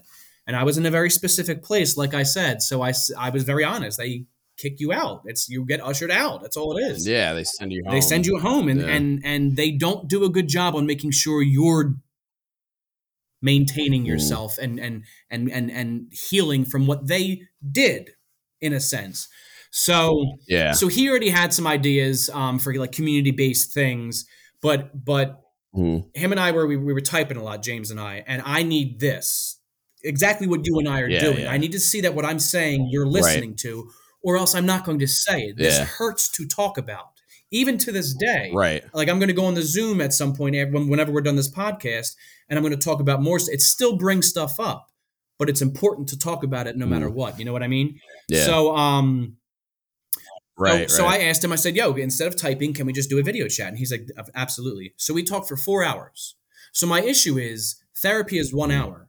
I can't tell you how yesterday was in one Yeah. hour, let alone my trauma Right. or the past week. You know what I mean? Like you're not giving me Yeah. enough. Yeah. No, I know exactly what you So mean. that four Yeah. Yeah. hours, that was unfettered time. There wasn't a time limit. I could just freely talk. Yeah. And it clicked Yep. there. It clicked there for us. Like, oh shit, dude! Like this is what we all This need. is what we need to It's do. a simple Yeah. peer thing. So what we figured out is Yeah. so Project Refit. Our mission statement number one is to combat Mm. isolation. And I know like I've had conversations with it, and I actually it's people think that's too simple, and it's not. It's not direct enough. It's But it is. We are combating it's isolation perfect, in man. veterans and first responders. So something we believe Yeah. is, and this is something we talk about openly in Project Refit. So Mhm. one of our things is F word stigma. We do not believe in stigmas. Yeah. There is there Yeah. is nothing beneficial about a stigma. Period. Right. So suicide, I believe in itself is a stigma. I think people Mhm. hear you feel like you don't want to be here anymore. You're suicidal, and it's not that cut and dry. It's not black and white with that. There is a Yeah. lot of gray area there. Right. What we talk about is there is a difference between not wanting to exist in Earth and being in so much Mhm. pain that you believe the only Yeah. way to stop being in pain is to end your life. And Right. Project James, everybody at Project Refit, we believe that that's because you're alone. It's because you're isolating. When I Yeah. isolate, and Mhm. this isn't like I'm a co-founder I'm the vice president of the nonprofit. I moderate the Zoom. I'm in school. I still have bad days, weeks, or months. Like it's not like I'm better Mhm. and I can just say Right. these things and I'm going to be no, like the next couple of days might actually be pretty hard for me because of how much I'm talking. But it's like I said earlier, it's the Right. importance of Right. talking about it. So with the suicide, Yeah. if you put that into perspective, why do you feel like you want to do that? Why do you feel like that is the Mhm. only option? And you talk about You sound why. like me. Well, it Yeah. hurts. I've been there. Yeah. That's what I was talking about earlier about being Mhm. lost in the emotions. I was in pain for so long, my brain shut my Mhm. emotions off.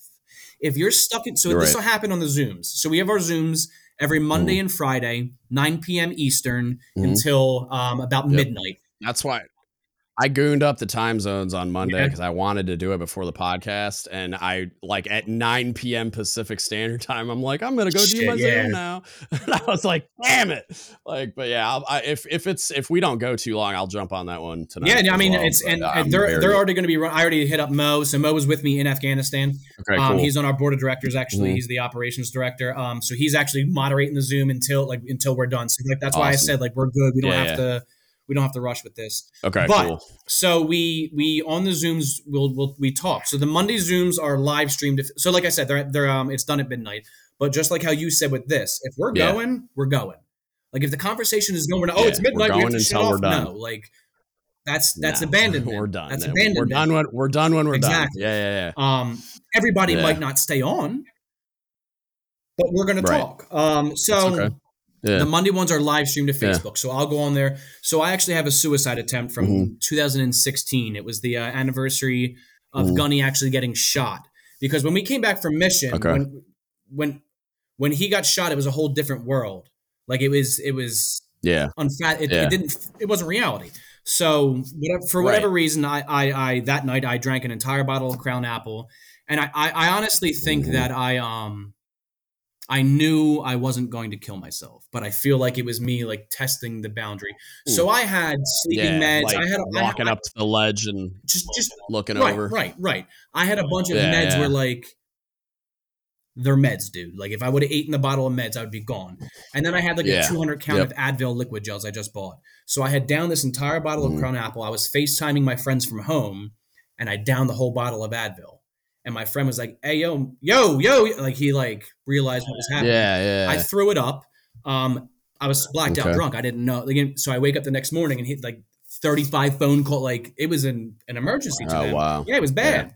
Yeah. So I openly talk about that on Facebook, especially the Monday ones, because people think you can't talk about that stuff without being judged. Mm-hmm. This is me personally. I don't care if somebody judges me for Yeah. that because they do not understand the amount of pain I Yeah. was in. It's simple. Yeah. I can't, Yeah. and it's Yeah. not a Well, negative and thing. anybody judging you for sharing that kind of stuff is just irrelevant to the entire Exactly. calculus of my existence. Like, Exactly. just fuck off. Exactly. Like, I have so much more to do and say, because that's why, like, I was, when I was going through my stuff, it was like, there was a certain like component of shame to it where I felt weak. I felt like I was letting people down. I felt like especially when I got put on Stigma. Limdu, couldn't do my You job. you you Right. believed the But stigmas, yes. then when I was like, and I don't know that I'll ever be on the other side of it, but when I was in a better place and I started with the podcast, I was like, I have to talk Yes. about it. I have Yes. to, not just for the catharsis of talking about it, where like the more I feel like I talk about it, the more The less it hurts.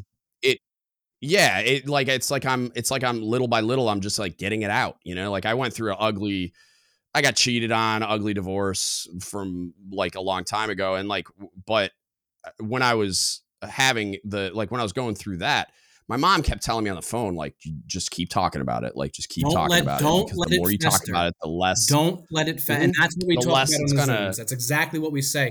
Yeah. So I will have core beliefs, something that like a mental process, whatever, that like nothing you say can change it because it has only ever stayed in here. It's my thought. Why would it be wrong?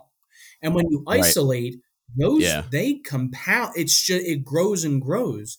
I can't tell you how many times I'll go on the Zoom and say I just had therapy that day or whatever the case may be. I'm in a place, whatever it is. I have the urge to say a thought in here. And the second I verbalize it, type it, write it down, whatever it is, the second I make it known outside of my brain, my brain registers what I was saying. And 90% of the time, 99% of the time, it's, dude, like you were thinking that is wild shit you were just thinking. How did you get, you know what I mean? And then I talk through it and then we work it through. So we have those Zooms. And the Friday one is not live streamed to Facebook. That is private. It's just in the Zoom. So these Zooms are for veterans, active duty, reserve, National Guard, any military affiliation, and first responders. That's cop, EMT, police, and dispatch. Dispatch is not excluded. They are included in this. But also, and I will almost want to say more importantly, but it's equally as important, the support system of the service member. Wife, husband, spouse, parent, best friend, cousin, sister, whatever it is. If you are impacted by a service member's life and experiences, you are more than welcome to come into our Zooms and talk about your experiences and how it makes you feel. I've learned multiple things about how to talk to my girlfriend and how to treat my girlfriend or my mom by being in those conversations. So we have the Zoom. Right. The other thing is, all right. So one of the other fronts that we have. So we're hybrid. So we are in person and online. So we do retreats more than once a year. So we have one big retreat a year. It's in June. So last year we flew out. So we pay for it all. We flew out. So we flew out 12 veterans, 11 veterans, a female police officer, and her 17-year-old son. We camped on a ranch. It's called Stillwater Ranch in Loveland, Colorado. Check them out. They're their own 501c3. They're amazing people, Wendy and John, and Brady. So we camped on this ranch for 6 days. And I mean like tents. Like the shower was a water bladder. You know what I mean? It resembled the field. It just felt, it was amazing. So every day we had an event at 8 a.m. and 6 p.m. So fly fishing, hiking, horseback riding, archery. We went to the range. The guys who took us to the range, Phoenix Weaponry in Loveland, they did it for free. They took us back to their weapon manufacturing plant and showed us how everything, the guns and the magazines and everything's made. It was just an amazing experience. That's cool. So say you came and you didn't want to do the 8 a.m., 6 p.m. stuff. You're not obligated to go out and experience color. Like somebody's coming, you're not going by yourself. This isn't this. You know what I mean? Yeah. Stay on the ranch. The ranch has like almost a dozen horses, bunch of ducks, goats, a sheep, I think, but goats for sure. I don't think a sheep. I think I just lied on that one actually. A bunch of goats. Yeah. So the only thing we actually required was at 8 o'clock at night. We had a giant bonfire, and it resembled our radio check buddy check-ins, the Monday and Friday Zoom. Mhm. Yeah. So no matter whether you want to speak or not, you're in the circle. You don't Mhm. have to talk. Yeah, you're there. Yeah. Period. You're present. You're Right. listening. So we had Yeah, a couple yeah. dudes who came. They were basically type 2 alcoholics. They it was almost non-functioning alcoholism. Um, and Yeah. so one of the reasons we work, I believe, is because we don't draw the line there. I feel like a lot of clinical programs, you have to 100% abstain from Mhm. alcohol, or you cannot partake in this program, where you're turning away Yeah, 99.9% of your which is people. We're not saying you're going to get drunk the yeah, it's entire weekend an or the entire unrealistic week, yeah, but you're cutting people off. You're making it right. decisive or divisive. So Yeah. we will never buy you alcohol. If we see you drinking and it looks like a Mhm. problem, we will address that problem in a respectful manner. Yeah. Um, so one of the guys, it was about, he was pulling from like a bottle, in the morning. Yeah. So he shared. I think it was the second night. He Mhm. talked for about 2.5 hours. So that was like an hour and a half of him Wow. just talking about what he had to talk about. Now he drank a little bit to Yeah. loosen himself up. I understand why that's frowned upon. I do get that. But I also understand that for somebody who will never open up in their mind, if that's just the Yeah. semi key, we can work them away from drinking alcohol. But now they've started Yeah. talking about the stuff, they're going to keep talking about it most of the Right. time. So Mhm. he shared, like I said, 2.5 hours, about an hour and a half of him just unfettered talking, and then the last hour and a half, however long it was like devil's advocate, people asking, probing, giving Mhm. options, giving advice, giving empathy, Mhm. not judging. Yeah. Simply understanding that life is ugly and that we all deal with the ugliness in Right. very different ways. And it's just simply not fair to judge somebody for the way they deal with the cruel things that have happened to them. It's that simple. Mhm. The next day, he had like a quarter, maybe half of a beer just to maintain his withdrawals because he has actual Yeah. withdrawal Yeah. to maintain. Right, yeah, yeah. That's You're that progress. I dependent. don't even Yeah. care if he That's reverts back. That's progress. That's a Mhm. step right there. And he Right. recognized it while we were there, that he was using the Mhm. alcohol as a vice, as a mask, as a tool Yeah. to not feel. Because I think something that we never talk about is we're terrified because we don't know what we're going to feel. It's the fear of the unknown. I don't know what Yeah, is in yeah, front of me, yeah. so I can't. That's why I yeah, can't prepare for that. that's why I hold back a lot of the like I'm just not ready to talk about it quite yet, but the stuff with my brother and two nieces, it's just like, yeah, I know where that's going to go.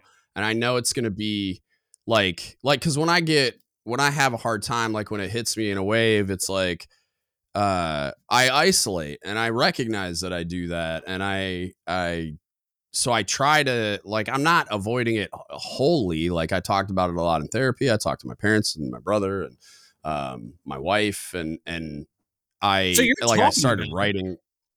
Yeah, I started writing a lot recently too. My therapist was telling me one of the things that happens when you lose people suddenly like that is like you you kind of like you can avoid it for enough time that eventually you're going to start forgetting things. And he's Yes. like, so you're going to want to remember those things at some point, so start writing it Yes. down now Yes. so that you have it to look back on Dude, that's later. one of And my so biggest issues with my PTSD is so much shit yeah, happened in Afghanistan, and I've repressed right, it for so long. Dude, I don't remember it. So I have all these negative feelings, yeah, negative beliefs, negative hmm, emotions on something I don't even know what it's about. How do you heal yeah, from that I type of mean, trauma? You know what I mean? It's yeah, like yeah, I where don't do I know, go with that? I mean, there are right, avenues, but it's right, it's right, hard to navigate that. That is uncharted territory. There's no, hey, this is what you do to make you feel better. It's all individualistic. mm, But yeah, I don't know. So that's the retreats. Um, okay, so we're doing another one in June, the mm, one coming up. So the other thing is the mobile base that we have. So that's the mm, hybrid part. So like obviously the retreat is in person. The Zooms are the right, online aspect of it. We have a 24-foot long mobile base. We mm, customized it. We built this. It's got a stage door okay, drop down. We reinforced it so it's a frame, that kind of stuff. It's got 3 legs, supports like 800 pounds or something like that. mm, It's got benches in it, tables. We have a TV with an Xbox that got donated to us. We have Wi-Fi, heating, air. So the whole point is, what is our mission statement? Combat isolation. Are you going to come out to, if you're isolating and you see a If you're not flyer coming that to we're me, I'm out at an coming to you. event, are you coming to the event? No. You're going to isolate. Yeah. We're going to come to you. Yeah. We will come to your house. It is that simple. So the other thing is, I was a firefighter for 5 years before, I went to fire school and passed that shit too. So I was a firefighter for like 5 years before the military. Like I said, that town is overwhelmingly supportive of Project Refit, the Magnolia, the town I grew up in. Shout out Magnolia, New Jersey. So they had a couple traumatic experiences happen within the last year or two, and the chief, Paul Wolf, he recognized that a couple of his subordinates, a couple of his members, firefighters, were in very bad places because of what they saw, the amount of death that they saw. And they were, these are 16, 17-year-old kids. It's not like they're 35-year-old people. It's their children performing CPR on a body whose bones are all broken. Like a child can't understand that. An adult can't understand that. So for a child to, you know what I mean? I was gonna say. So he asked if we would bring the mobile base, and I said, dude, absolutely. So we brought the mobile base, and we did one of those. We actually have a smokeless fire pit. We set that up outside of the fire station. They sat, they talked openly, cried about what happened. And it got nothing but positive reviews. There's something, and this is another thing we talk about. So we like to focus on the tribal times. I'm talking Aztec, Mayan, just those tribal, the Native Americans. When they're warriors, the warrior class of their culture came back from a battle. Every single person in this village, they had a wooden plank with like spikes, and everybody would lean against it. It would pierce their skin and they would bleed, and they would feel the same amount of pain together. There was no PTSD in those cultures because they all felt the same stuff with, you know what I mean? There was no individual. Even if you didn't see combat, even if you didn't see combat, if you were in the military, you have experienced things people who are not in the military cannot fathom. Their imagination cannot bring them to what you've experienced. It's impossible.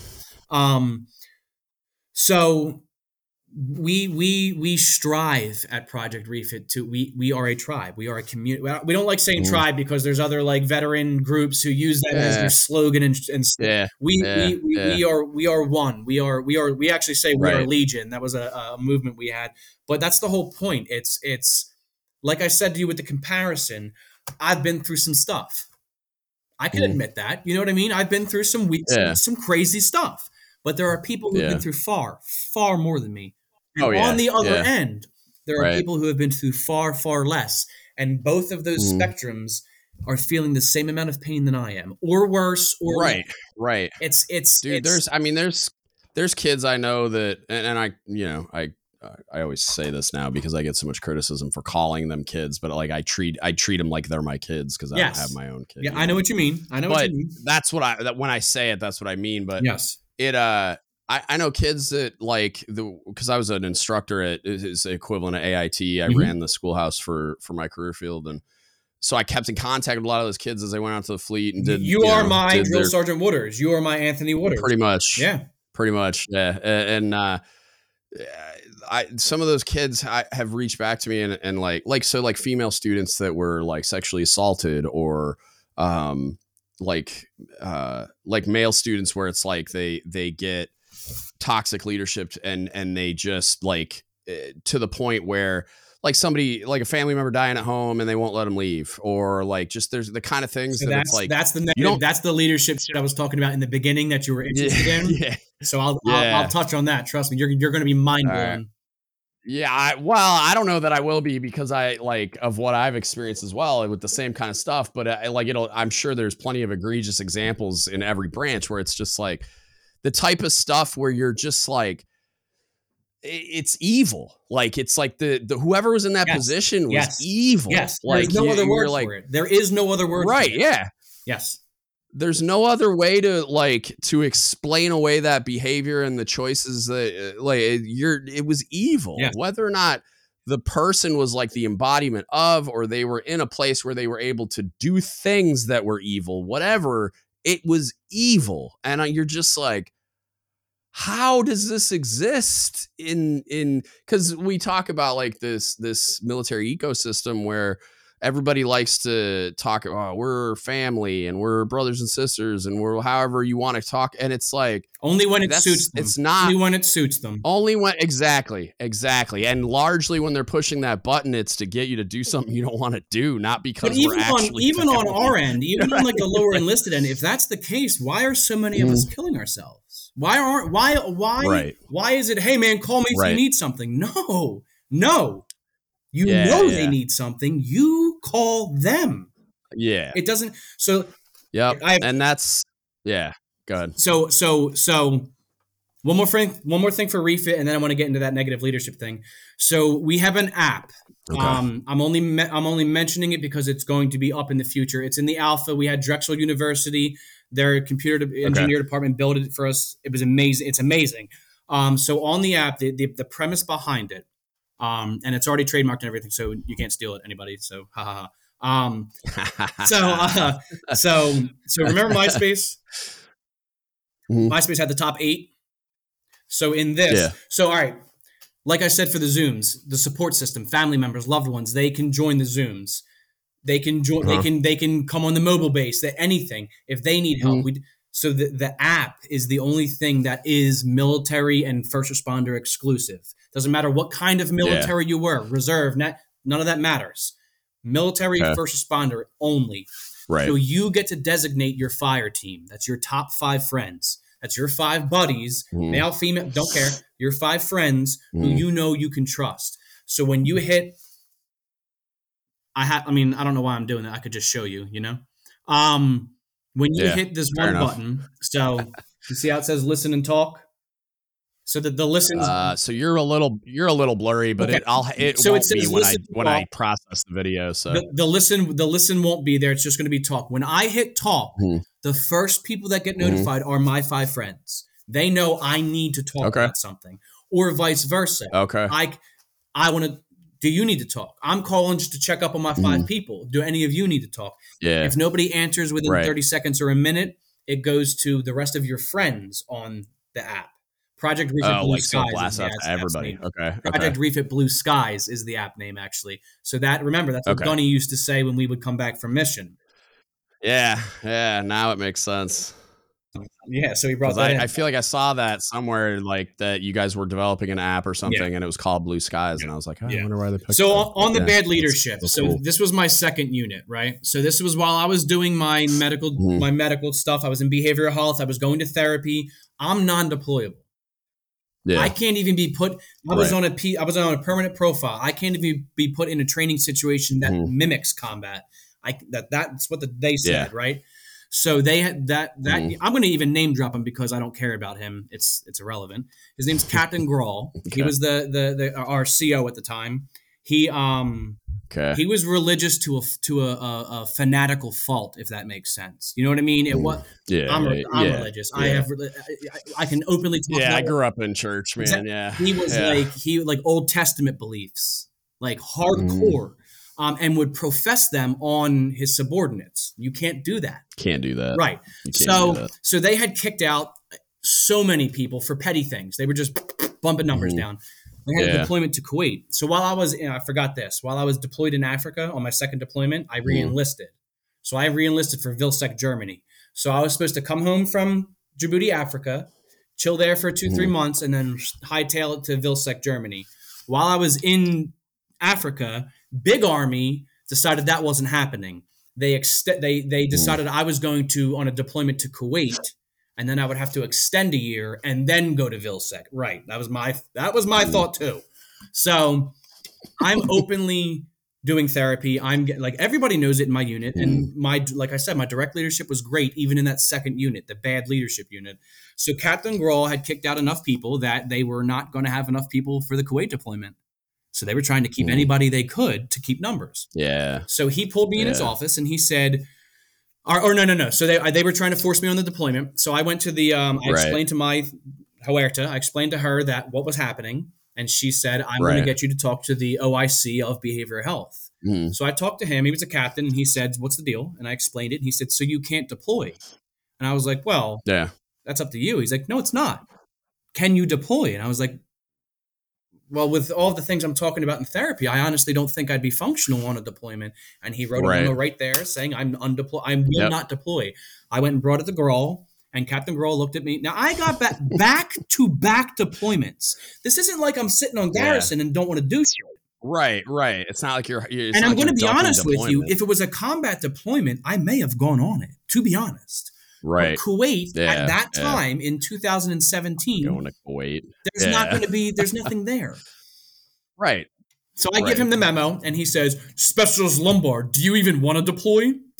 And I have kept my military bearing my entire career. But right here, I've faltered, if you will. I said, honestly, sir, no, I don't. I just got back from combat or from back-to-back deployments. Why would they did gunnery, which is like the training for the armored units, like the Bradleys and shit. They did that 6 times in Kuwait. Why am I needed there? I was a dismount number. Well, why am I needed? Right. I'm not. So while they were on that deployment, I end up not going. While they were on that deployment, the first sergeant was also horrible. Lied through his teeth. Yeah. So we had a dude, one of my really good friends. He was very young, probably like 24, 25, 26, one of them. He had a 7-year-old son who was terminally ill with cancer. He was dying. He got a Red Cross message that said, he's dying in 3 days. You need to come home now to say goodbye. Yeah. Gave it to first sergeant. Yeah. First sergeant said, no, you're not going home. 3 days I'd twist that dude's head off. Dude, that's what I would be in prison right now. I'd be in prison right now. I would twist that dude's head off. Yeah. Right now. Like, that's not, 3 days this isn't a conversation. Right. I'm not asking you. Like, I'm not asking you. Yeah. I'm telling you to find me the plane to take me home right now. Yeah. And it's a Red Cross message. It's not like he's you know what I mean? It's not like it's a Facebook message. This isn't, So 3 days pass, and his son dies. God. His son passes away. He gets another Red Cross message. Is this first sergeant still breathing? Unfortunately, yes. Unfortunately, yes. I would have snatched the life right out of that motherfucker. So, he gets the Red Cross message to go home because his son actually passed away, and then he's finally he gets to go home. Another dude, he's an NCO. His wife was pregnant during the deployment. She was extreme high risk the entire pregnancy. He got a Red Cross message about her. First sergeant said no. First sergeant said. Sergeant Major said no. Now our Sergeant Major was an old school dude. Like he didn't tolerate shit. But he wouldn't do shit like that. He wouldn't do something like that. Right. You know what so it came they did a command climate survey. So I don't know if that's what you do in the Navy. It's same thing. Yep.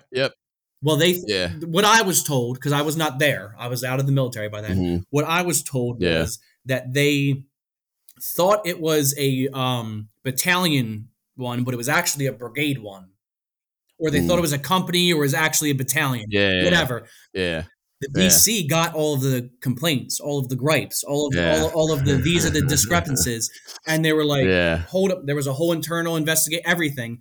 So that was gonna be a question too. I was like with the Red Cross messages, and I would have go kick it's the indisputable. Major score off the hinges. Indisputable. You could have launched an investigation before the DEOC survey ever happened. Exactly. That was so they had a meeting with all the NCOs when they came back from deployment, and they all the NCOs who weren't re-enlisting, and the guy who had the wife was an NCO. The guy who had the child was not an NCO, but the guy who had a wife was, and he was very vocal. So the Sergeant Major said, "Yo, why? Of course." Why aren't you coming back? And he was like, "Are you kidding me? Why am I not re-enlisting? Are you serious? People preach you give a shit about their families." Better question. And the whole he blatantly told me and another soldier we're not allowed to go home to our loved ones when we got a Red Cross. He didn't know any of that. He knew none of it. Yeah. So he was like, "Yo, what?" So the end result is the first sergeant. He got frocked into the position too. He can make past first sergeant once, and then he can't. So then he'll obviously be phased out. And then the Captain Grawl can make major, and then obviously he can't make past major, so he'll eventually be kicked. That's not a punishment. That's not a punishment. It's that's if you ended his career. You can retire off. Like what do you do? That's not. That dude should have gotten processed out of the military with an unfavorable characterization of discharge. And if I'm that Sergeant Major and I found all that out and you could provide me with documentary evidence for the investigation that would ensue, I would go scorched earth on those Absolutely. guys. Like I think also, I would, it showed his level of holy leadership Jesus. when I presented the memo saying from the OIC of behavioral health saying I'm not deployable. You're of no use to the Yeah. Army, he said to me. So, like, here's my thing with that, though. Sure, at that Consider point the in time, I source. get the Clown. point. But if you're a good leader and you have a soldier who's been to combat, it's not like we had a dude who was wrestling and he broke his shoulder and he lied and said it happened on field and he got medically discharged. Right. That ain't me, mother. That's not me. I did Yeah, what I I've already been more used to the Army than you probably will be in 10 you lifetimes. had. So Exactly. shut your mouth. And Yes. I'm a soldier Good getting medical Lord. help for my experiences. Yeah. And you're telling me I'm useless. They were your words. I'm useless. You're not a good leader. Nothing you can ever say will convince me otherwise. It's that simple. So Not a good person. Like, you're not a good person. And, you are not a, for whatever reason. What you said, that is evil. On the first sergeant's part, that is evil. Dude, I don't care if I'm in a leadership position and somebody comes to me and says my son's dying. I don't care what repercussions I get after the fact. You're going home. I don't care. If I lose my I had an NCO, Sergeant Garrison. Right. He was in for, I don't know, 17 years, some shit like that, 18, 20, however. He was a staff sergeant. Why? Because he played the game, but to our benefit, not to the leadership's benefit. He fought for us from day one. To this day, I'm shocked I retired in E9 because, like, I used to tell people all the time I'm probably going to retire chief because I got a big mouth and I will go out of my way, even if I got to do something shady to take care of one of my people. You know what I mean? Dude, like, Garrison, if I see the go ahead. No, I was just gonna say if I see the resistance like that from the chain of command above me, I'm gonna find a way to maneuver around it and ask for forgiveness. Not really later. That's you know exactly what I mean? What Garrison did. Like, well, where are they? And I'd be like, well, they went home and they got an Amcross. And it's like, I said they couldn't go home. I'm like, whoopsies, you know, and just deal with it. When I was on rear while they were deployed to Kuwait, Garrison, Sergeant Garrison is his name. He was the head NCO. So Sergeant or Captain Grawl emailed him from Kuwait specifically about me and said, any chance you can get, kick him out. So what did Garrison do? Yeah. Garrison sent me to the board. So I'm a specialist. That's E4. So he sent me to the promotion board to get promoted to sergeant after the captain told him to kick me out. So, yeah, I was like, insane. But yeah, so good. Project Refit. Project Refit. Yeah, so there's something about the camaraderie. There's something about it's a cliche saying, but the misery loves company. We all understand that, or at least some of us understand, and we're beginning to show other people that number one, we're all on different paths in different steps in the process of healing. Something my very first psychologist at the Philadelphia Vet Center, Dr. Cole. She's since retired, and I really wish she hasn't. She was so good. Yeah. But she said, what happened to you? Your trauma happened to you as a group. You will not fix that by yourself. It's impossible. It is a soul wound. Yeah. So that there's physical wounds, there's mental wounds, and great way of saying it. Wound. Yeah. It's a moral wound to you. Great way of articulating it. It is a direct assault on your beliefs. It's a direct assault on the very way you think. It contradicts what you've believed your whole life. Yeah, and that is. Look, I think we're in unique situations because we're both in school for psychology. We're privy to the information. I've always been curious throughout my life. These philosophies, these ways of thinking. Are there names for it? Is it? Yes, that is literally philososophy. Like that's a big part of it. Is I want the key to the lock. You know what I mean? Like I want to see what's behind the curtain and in an effort to understand what's happening to me better, as well as help others. Because like there was a point where I was talking to my psychologist, and it was after my brother and the girls. It was like where it was like I didn't trust myself anymore. Like I was trying to make decisions or reason through things or cope or whatever, but like I didn't have control over my emotions. And then I started to like try to make decisions about certain things. And part of it was based on him untangling some things and exposing some wounds when we were in therapy. But like, it was like, I was trying to work through the things. Right. But then I was like, it was like, I basically like got confused about what was real. Like, as far as like, dude, am I making this decision because it's good for me, or am I making this decision because I'm trying to avoid something where like whether it was, if I'm going to stay in the military, or I was talking about moving, we were going to move to Texas when I retired. mm-hmm. And I was starting to basically just say, maybe we'll just stay put. And it was like, is that me like isolating in a way where it's easier to stay put and it's easier to not do a hard thing that is actually good for me? I can just hide in my dark hole. And you know what I mean? Like, and I got to this point where I asked him, I was just like, I don't know what's right. You know, like when I used to have this like unwavering confidence in my ability to make a decision that I thought was like, I had done all the math and this is the best move for me. And I had this unwavering confidence in my ability to make that analysis and then make a decision. And I got to this place where I didn't feel like I trusted my process of reasoning and then making the decision anymore.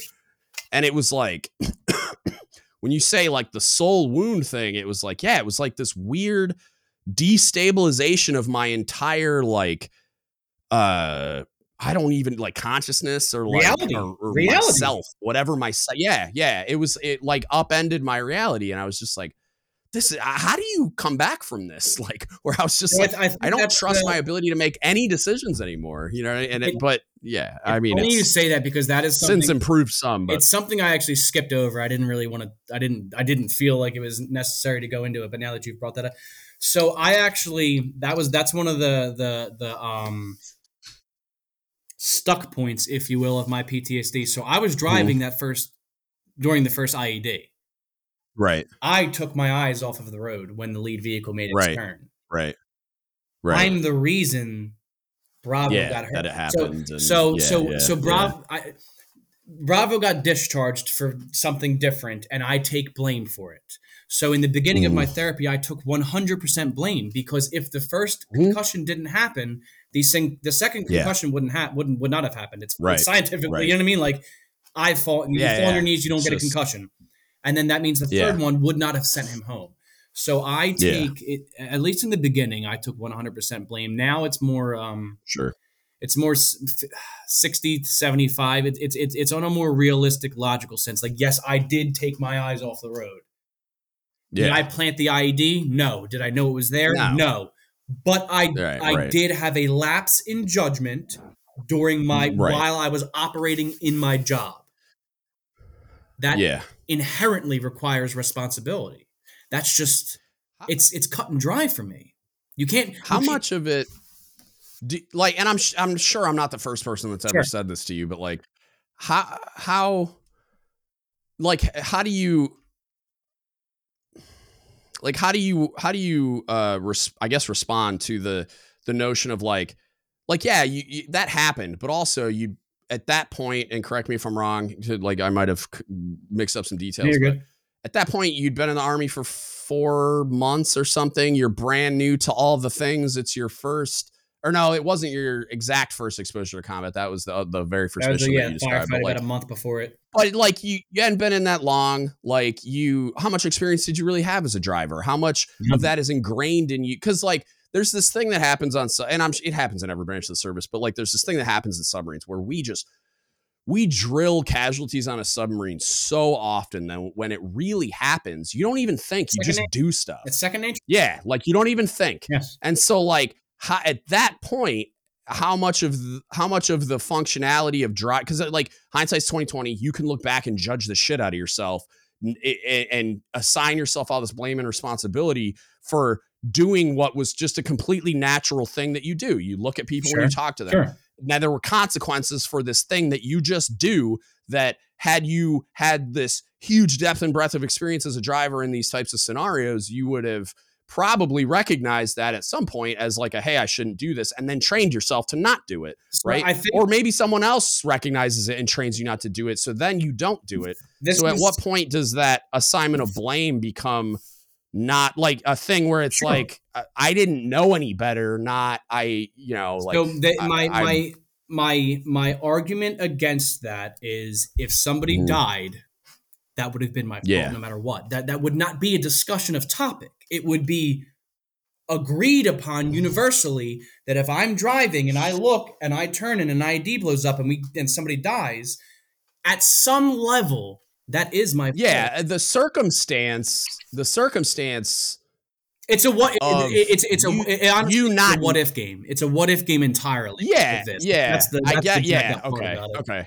I was gonna say because like the circumstance of you not knowing any better Yes. isn't culpability necessarily, but the action of you looking away precipitated the you not turning when you should have, and then like Right. finding I the think ID me by simply not. being able to address that is a mistake, dude. It's time and place. Look, like we have this Yeah. Okay. consensus Okay. that we are going to Right. die when we go You there. are where you are. It's the at home mannerisms Yeah. disappear when you're in combat. And now that I said that, that's another thing. I think that for specifically combat veterans, myself included, when you're there and Mhm. you believe you're invincible, and maybe even after it's been questioned and confronted, I feel Mhm. like we believe that dying there is part of the deal. It's part of the gig. Yeah, And, like it's gonna happen and eventually, if it doesn't so happen, you just don't even worry about it because no, not even yeah, that, yeah, not yeah. even that. I thought about it often. Okay. I didn't worry about it, Okay. but I thought about it often. So I'm thinking of Yeah, like when's it gonna happen kind of right, thing. right. I'm thinking I'm Okay. not going to die, or no, I'm thinking I am going to die, I am. and I Yeah. am going to die, and it never happens. Yeah. And so then There, you have there to are deal people who with like don't have that the thought 1 second in their life. They don't have that one. right, right. We had to Dude, think that I every. didn't think about besides the fires and stuff, like I didn't think about it much until I was like very last shore duty, I was going out on boats to do inspections. So I would ride a boat for like 2.5 days. For some reason, it was like I could see the finish line and I was like, this is when it's going to happen. Like, this is when it's going to happen. Something's going Absolutely, to happen on absolutely, these boats because there was an unknown factor of like the boats I was on and I was operating on. It was like, I knew that crew. I knew exactly what their level of proficiency and capability in operating the submarine was. When I went out to visit some random submarine crew, and then especially when the inspection wasn't going well, I'm like, if the supply guys are this terrible, what does this say about like the operational guys that are driving absolutely, the boat? And oh my god, absolutely. and like they might find a way to mud dart this thing, and then I'm dead. And so I used to think about that a bunch of like how because I felt like I didn't have any control over anything that was happening. And so I would lay in the rack, like, wait, like, hopefully I get to the last day and I just get to get off this boat. Yep, You know what I yep. mean? Like, I never thought about it when we were in the midst. And I mean, I've been on, so there's a bunch of different platforms. You got what we call fast boats, which is like think like just hunter killer. Like Mhm. I'm going to go fight other Yeah, submarines or sink ships. And then we have ballistic missile submarines, which is you punch holes in the ocean going 5 knots to nowhere in case World War III happens.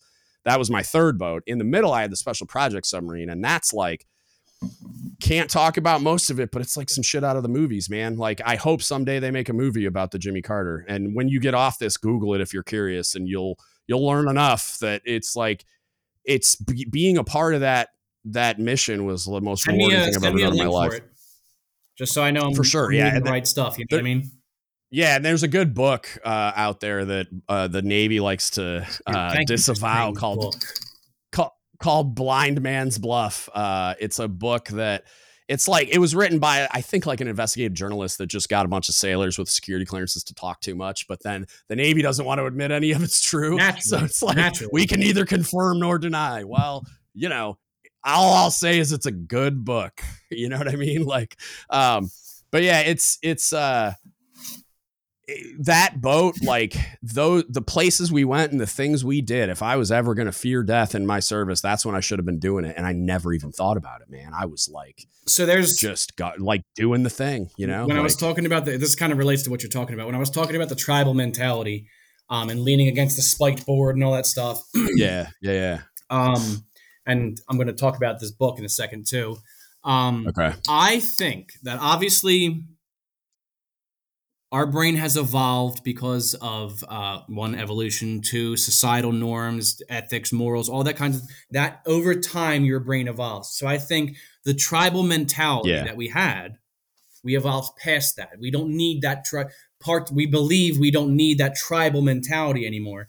Okay, I was gonna say you said we don't need that, and I'm like, I disagree, but Society, like, and I feel like you do too. But you're saying society feels people like that. think, Yes, yeah, yes. yeah, yeah, yeah. So, Okay, I'm with you. so hold on. You were talking about the Yes, yes, spiked yes, board yes, yes. thing, and So yeah, yeah, I think that when anybody in a service field, whether it's combat Mhm. related or not, what it does, I like that is Yeah. so irrelevant in this conversation. The overall conversation we've Okay. had, combat is the only thing Mhm. I have experience in, so that's what I It's your speak of. Exactly, context. Yeah, yeah, exactly. yeah. This is for anything, MST, regular trauma, anything at all. So Yeah. when we're in these service fields, you unlock, I believe, that tribal brain area, if you will. I have no evidence for Yeah. this whatsoever. This Yes. is just a belief Yes. of mine. That you unlock that tribal area, Dude, and when have you you open ever? the door, I don't think you can close that door, and that Mhm. is one of the. I believe that's one of the feelings we Yeah. have, the level of And longing, so yeah. So when you're removed from it and you hear combat veterans go like, I want to go back, and you're dude, like, what? I And would it's like literally go back to yeah. Afghanistan with the group, even the driver who's a piece of shit. I would go for, and it could be 30 Yeah. minutes. So Yeah. there's this Dude. book. There's this Yeah. book. It's called Is it it's by Tribe or whatever by Sebastian Younger? no. It's by Dr. No, Edward. I was gonna ask you if you'd ever read that. Doctor what? But it's by I'm not a huge reader. You have to, it has to catch me. But this Yeah, is okay. it's called Okay. it's by Dr. Edward Tick. It's called I believe it's Edward called Returning the Warrior's Soul, Returning the Soul from War, I believe. So like when I say I'm not a reader and you got to catch me, I literally mean in the first page. If you do not catch me, I'm not reading the book. Okay. So the Got very, it. very, very first paragraph. Now I started reading this when I was starting in therapy, so I was curious, so it caught me. Okay. But he says Odin, the Norse god, everybody knows who Odin is, Thor's father, all that stuff. He gave his eyeball for wisdom. That was his sacrifice. I will give my eyeball for infinite wisdom, infinite knowledge. What if we think about PTSD as our eyeball that we are giving for infinite knowledge? Yes, we may be in post-traumatic stress, but there's also post-traumatic growth. And you can, Right. I think that the level in which we can grow, anybody who's been through trauma, you can, how am I trying to word this? Your brain is unlocked in ways that a person who has not experienced trauma will never be unlocked until they experience trauma. You inherently learn resilience and things similar to that. Maybe not at first, and it may take years, and for some people it may never happen. But if you're putting work into it, it's that's what it builds. And I really think talking. Yeah, and go ahead. Even the I feel like you unlock that part of your brain just through the shared adversity of military service. Like I don't even because like you were saying, like not everybody gets shot at or blown up, but I know I know exactly what you're talking about.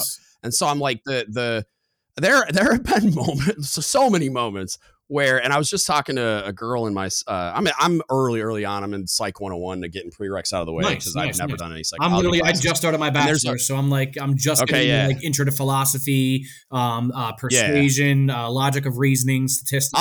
I'll leap forward because I have so much college credit and a bachelor's degree already. So like once I get the prereqs out of the way, I'll be like in the junior and senior level courses. But there's a really young girl that was behind me in class today that said something about laughing because you can't cry or whatever. And I'm like, that sentence is how I got through my whole military career. And she's like, huh? And I was like laughing when you want to cry. It's like, I can't cry. I got shit to do. I don't have time to cry. So we just laugh. And I was like, so when you're in these super, super stressful, just mind-bendingly stressful situations, I can't stop moving. I can't stop doing the thing.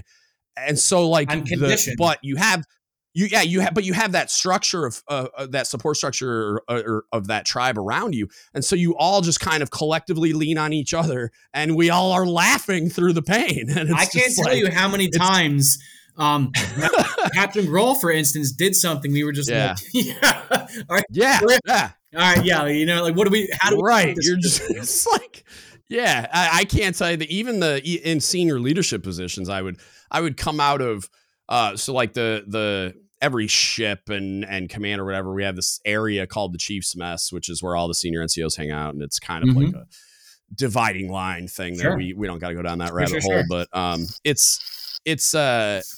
we'd be in there, and so like the COB or CMC and maybe even the COXO are in there, kind of telling us like, hey, this is what's going on, this is the thing we have to go do, and and there were moments where we were collectively all just like, that's a stupid idea, and we would say like, this is not a good idea, here's why, here's the prime, like the first order and second order effects that are going to negatively impact the crew that hasn't slept in a week and blah, blah, blah. And you're just like, and they're just like, yeah, well, whatever, we're doing it anyway. And you're just like, oh. So then you walk out to like your work center and you're like, you gather everybody up and you're like, you can't help but like have this just like grin on your face of like, just like, hey, I guess, okay, here's what the carnival is going to do today. That because I've tried to verbalize this and I've never really had a tangible like thought for it. So for me specifically, when I'm in a negative place mentally, I get a chip on my shoulder. I get arrogant. I get like, all right, mother, all right. And it would make sense to me that some of it derives from that. From that, like just accepting situations like that. Like I'm an overtly negative person, but in a logical and rational sense. Yeah. Oh yeah. I am not. I often refer to myself as like a nihilist. Like I'm a pessimist, a nihilist, all those things. And it's like, I try to be not that, but I don't. But my brain too much scar tissue, man. Look, like I can't lie to myself. So that's why I struggle with a lot of therapies, because a lot of different like certain therapy approaches are truly you trying to convince yourself to believe a different thing. But if I know I'm feeling pain, I can't lie to myself and say it's not happening or something similar to that. You know what I mean? Right. Yeah. And it's probably going to make you a way better therapist, man. Like when you're in the position of being a psychologist, whether it's, and I'm curious, like what field of psychology are you trying to go into? I intend to fully work with combat veterans. What's the plan? Yeah. I mean, combat. Well, so but are you going to like the clinical psychology path, like often involves research and stuff? Or are you doing like a PsyD or I'm stopping at my master's, counseling? So I'm going to get my mental master's in mental health counseling, and then get licensed. My LPC and just practice through that. At some point, point maybe I might. But like I just went through one of my intro psychology classes last semester was psychology as a practice and profession, and she's a doctor in organizational psychology. So she said it. She's like, look, if you don't care about the title, don't get, and you're not planning on doing research, don't bother. The doctor. Yeah. And I don't care about research. I care about implementing what I believe helps people see what they need to see in order to overcome the things they're going through. Yeah, I'm like a lot of psychotherapy. You know what I mean? Yeah, I'm both. I definitely want to do counseling with veterans because I just feel like I just have to. Yes, like I might want to dabble in research. Like if I'm working, because I have my own beliefs, like I said about the tribal mentality and stuff. And I think that's what I'm saying. Like you have articulated ideas and also your context. It's just like, I think you'd be really valuable in that space, to be honest with you. Appreciate you. Like I think you'd have just such a unique worldview, but it's not like you couldn't express that in other ways too. Like, like doing stuff like this and writing and whatever, like, it's not like you have to be a doctor of psychology to write about psychology. So, no, I think it's a maybe. It's definitely a maybe. You could be involved in research too. Like you would just need a dork like me around with a PhD to do it. Exactly. So, even if I'm the subject of the research experiment and I'm working with, and I know you know what I mean? I'm so open to anything like that. Yeah, you should write, dude. I don't know if it's a thing you do, but I have like I said, my issues with my father, but he wrote a book, so I have like like you're like allergic. Yeah, like I can't do it. I think honestly, I think at some point, once I grow past that and I grow past like the anger and stuff with that subject, I think it would be beneficial for some people, just the way I have. Because I've had people. All right. So this is the other thing. You mentioned imposter syndrome earlier, and I suffer from it exceptionally. what you said about not trusting yourself. I do not. I don't like shooting firearms anymore. I simply just do not trust myself. Period. I do not think I'm qualified anymore. I have too much anxiety. My brain's in it. I'm not focused on what needs to be focused on. The gun, you know what I mean? Yeah. So with that comes, I mean, even in leadership situations, I question whether I am capable of being a leader in especially with the nonprofit. But I mean, I'm speaking from experience, and like that's what I have. But hold on, I swirled there for a second. I had a really good point. It's all good. We're talking about the writing mechanism, and then you went into imposter syndrome. I struggle with compliments. That's why I laughed when I said, "Hey, appreciate that." I do too, man. They're unacceptable. My girlfriend, our January Friday was our last week was our 3-year anniversary. Even her to this day complimented me. It feels disgusting. It feels dirty and fake. I know she means I don't believe it. So my Purple Heart. So I got a Purple Heart for that first IE date. So this is something I struggle with because I do not believe that I deserve that Purple Heart. To me, my injuries did not amount to the injuries that, a Purple Heart requires. Right. So the only reason I bring that up because I know there's other people out there who struggle with that. I mean, they may not necessarily, if I didn't get shot or my legs aren't missing or my arm's not missing or something isn't physically wrong with me that you can say, yes, you deserve that Purple Heart. I don't believe I deserve it. Now, I had burns. I had back issues from it. I have TBIs. I have PTSD. So there are certain things, but there is definitely a very, to this day, still a very large element of, am I good enough? Did I? Right. So something I don't think a lot of people talk about. And I think toxic leadership, in any situation, I believe, are the people who peaked in high school, and that's it. And they peaked there. Uncle Rico's. The Uncle Rico, exactly, the Uncle Rico's. And they find a sense of power and belonging and camaraderie and tribal aspect, but they are in charge of it, and they get to meddle with whatever they want. And damn,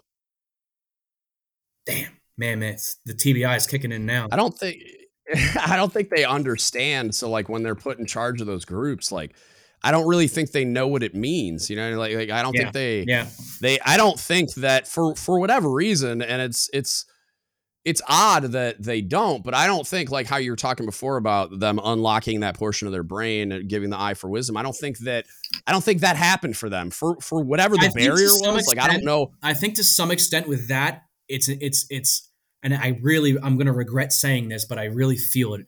I think a very large player in it is intellectual capabilities. I think some people just just some of it. I mean, anybody can. You know what I mean, though. There is an element of ignorance of not being capable of learning that knowledge because and that's what I mean. Whatever closed place your mind is in, it's almost unintelligent. Not even almost. It is, like we said, evil. It's unintelligent to be that way towards someone when that does. I get shit for the mission. I get if I get shot and there's 3 of them that are shot, they're taken care of first because they have sensitive information. I get that. But that's not what any of this was. This was failure of leadership. Right. It's that simple. The Vanessa Gillian, the Fort Hood thing. I always mess up her last name. Yeah. That was purely evil. A failure in leadership. Yeah. Well, evil. That's not even a question. I don't know how your people did it, but she went 3 days without being Bro, when I watched the documentary on her, I was watching it with my wife. I was like, within an hour, I'm calling police stations and hospitals looking for my people. There are accountability check-ins for a reason.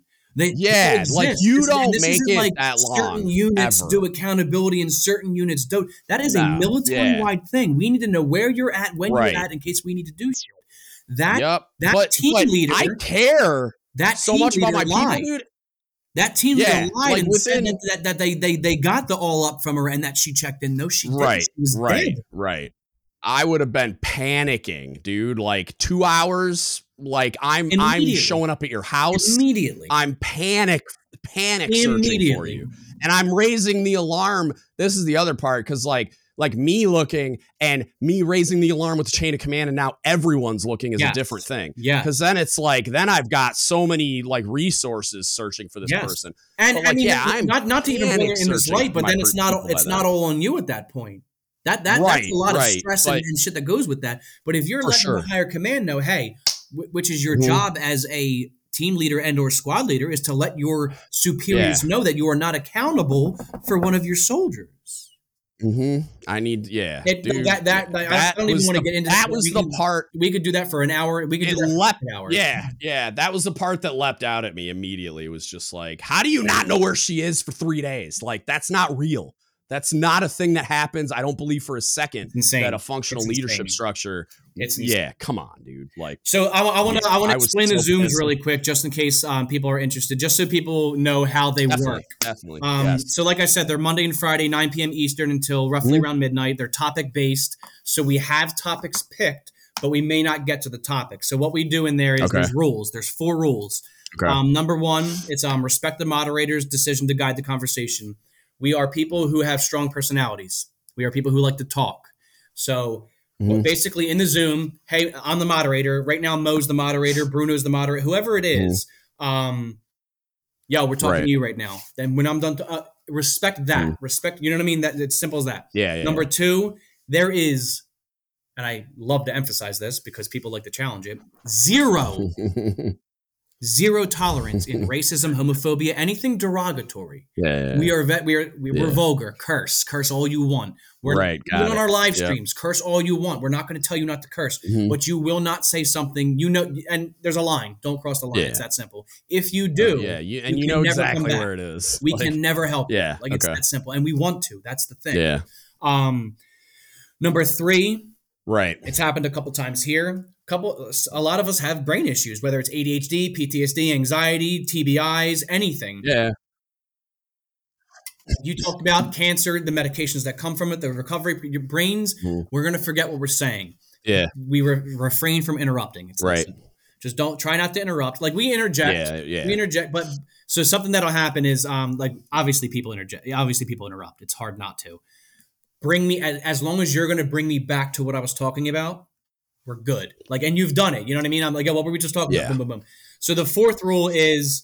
We're both like, I get excited. It's cool. The 4th rule is that if you are a clinician, which we soon will be, this is not like you can be here, but you will not diagnose here. You will not try and treat here. You will. This is peer to peer. That's not what we're support. Doing. Like, cut and dry, dry. There's something we just did. We had the University of Pennsylvania of Osteo. I'm so bad. My memory is.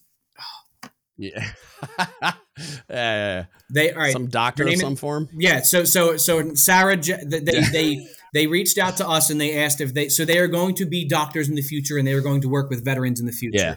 So they asked if they could come on the Zoom and see how we interact with each other and how we talk to each other, so that they can look. The way I explained it to the dudes is to the guys, and for anybody listening, when I say dudes or guys, it's asexual. It's not men. It's men. We are in the military. It is a cohesive unit. I do the same regardless thing, of sex, gender, whatever you want to say. So, dudes, guys is asexual. So I said to them, like, yo, like and they already had this belief. This wasn't me convincing them, but our biggest issue is people don't understand us. I'm exhausted talking to people who don't. Yep. If I was a veteran who didn't have access to the VA or the vet center, and I was talking to a civilian therapist, I have to explain every single acronym. I have to explain every single detail. Or even tonight, I gotta get him a code book. Exactly. Tonight we've covered 50 different topics. I have not had to go in depth. Right. And if I do have to, that's not a burden to me. But it makes the process easier when I don't have to. I don't have to. I don't have to decode everything for you. Yes. So they came on, and it was one of the greatest Zooms, and we've been doing it since 2020. It's one of the greatest Zooms we've had. We had more people come on. They were we never actually got to the topic. Oh, that's the other thing. So we do a red, yellow, green kind of system. So say you come on, hey man, like where are you at? Like red, yellow, green. It could be in the middle, orange, whatever it is. Where are you and why? I love that, dude. Yes, I love that. Well, it makes you, and if so we'll purposely that and the app too, dude. You got this. the stuff you guys are doing is dude, like, it's revolutionary. We are just it you know, is. and Now, it's blowing my fucking mind. we are the dude. only like, nonprofit like this that exists. There is no I other think nonprofit like this out there, and I'm not saying that I because I'm think like trying it's- to bump us up or anything. It's a fact. I think it's insane. So I think it's insane that that's true, but I think it's Yeah, I know. it's insane that a couple of dudes that were just combat vets from the Army figured this out, And a like civilian, it kind of makes and a sense to me. civilian, a straight up civilian with no Yeah. service record whatsoever. But like you're not, so like you're pursuing it, but like you're not a clinician, you're not a psychologist, you're not a mental health professional, you're just a combat vet, and it's like it's counterintuitive, but also kind of makes a little bit of sense that you guys seem to have solved something that I bet you when it catches fire, like I'm sure it will, it's like mental health professionals are going to be like, damn, we probably should have been like, you know what I mean? Almost like, how did I miss that? We actually had a meeting with one of the local universities, and we talked to like one of the head doctors of the university, runs all the research programs, all that stuff. And we're trying to get into schools.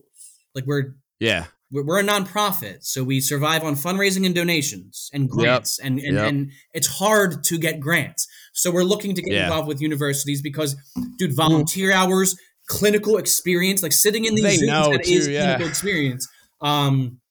So and he said it. He's like, don't you change anything you're doing. Yeah. He said, you're doing things we will never be able to do because of who we are, because of what we represent. Right. Dude, look, it's as simple as this. Accessing that audience. We are not, like we are there's not a VA mechanism of affiliated. trust. You know what I mean? Like the VA does, even if they sponsor us at some point, they will never have a direction. They will never have a direction. That is appealing. We are grassroots. Right. It's us for us. You know what I mean? Like it truly isn't. I feel like for people, military and first responders, when you add a corporate entity to it, when you add the powers that be, it cheapens the value of the product. Because therapy is a product. Whether you want to look at it that it is something you are giving people. It is a service you're giving people. Yeah. You're cheapening that. And that is such a powerful thing that changes people's lives. It betters people's lives. It makes people grow and become the better, if not the best them they could be. So yeah, it was very intriguing that he said that he admitted that we will never be able to do what we do. It is that simple. It's that simple because like, so when I started this podcast, when I was on active duty, I've been doing this for about 7 years.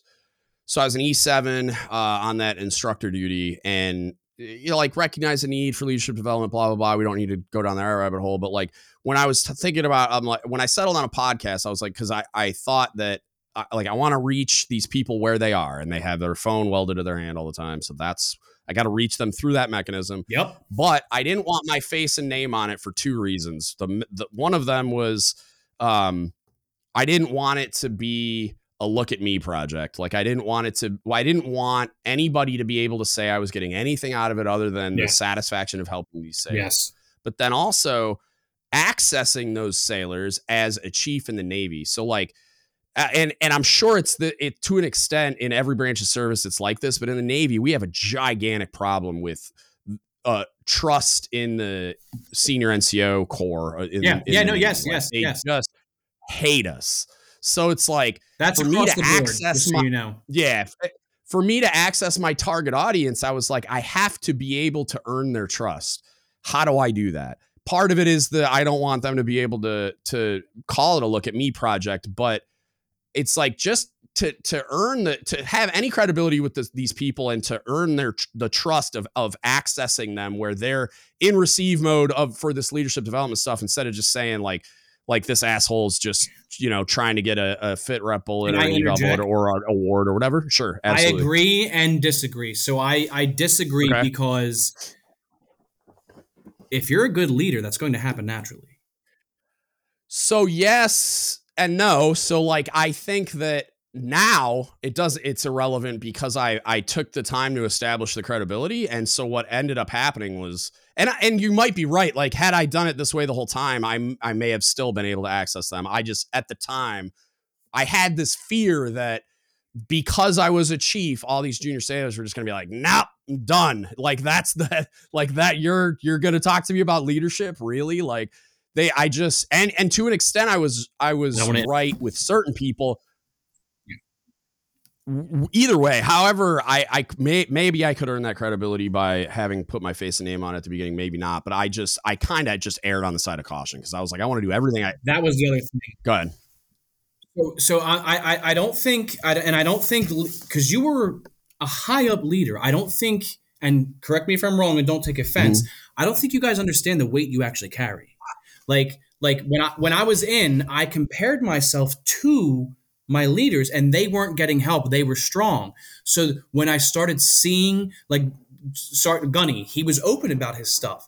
Right. When I would see leaders I admired and respected doing things I knew were good for them, that rubbed off on me. Yeah, and vice versa. When there was a bad leader drinking too much or whatever, I follow suit with that too. That worked. So I think you being a good leader and starting this, I get the not putting your image. It worked, and I agree with that. 100%. It worked in real life, like what you're describing. Like, so if I have direct access to that person on a daily basis, and I can lead by example, and I can do all the things, it's like then it works. But like, in order to get them to take the time out of their own volition and their free time to voluntarily engage with me through this platform, not knowing anything about me other than a little bio I have, not having that person, right? That's why I thought I need to make the barrier to entry as easy as humanly possible. And then what ended up happening when I gained a following was those people started like sharing it and it almost like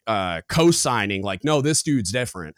And so then, like, because I had somebody invite me to post the podcast on Reddit, which is the Wild West. Everybody's anonymous, and they're very willing to tell you how much they think you're a piece of shit because you're a chief in the Navy and blah blah blah.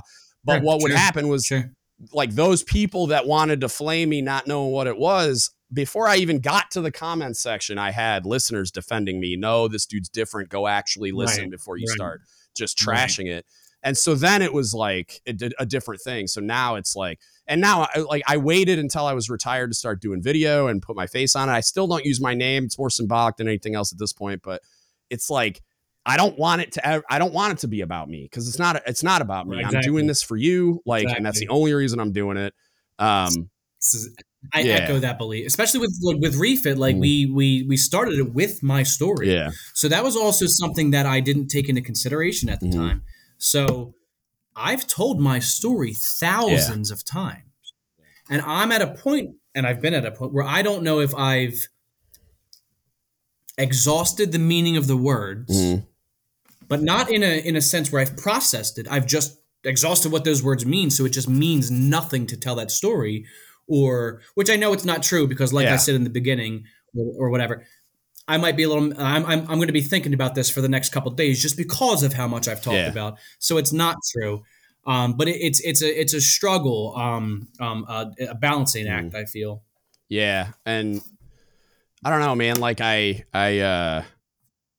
there's in your ability to access this audience is what you described with like the coding part, where it's like they know you get it. Like, and if you consider the, like, almost like the polar opposite ends of the military that you and I were on, and how wildly different our experiences were. And yet, like, you and I can have this conversation, and like to a large extent, I don't got to explain anything to you. You don't got to explain anything to me. We've never talked before. Ever. We've never spoken before, and we've been talking for almost 3 hours now. 2.5. The other thing that surprised me was I served with people, and they obviously see that Project Refit exists. Yeah. So I had one dude who, he was doing coke, he was smoking weed, he was drinking he wasn't. He was drinking excessively. Yeah. And he got out, and he was still doing it. His wife didn't know about his PTSD. His parents didn't know about his PTSD. And he started seeing, he would watch a couple of the live Zooms, see what we talk about, see how it is. He would see the motivational posts. He would just see the stuff we do. Right. And he messaged me one day and he said, "Hey man, I just need you to know, like, That's what helped me. Yeah. I don't drink anymore. I only smoke weed Good for medicinally. him.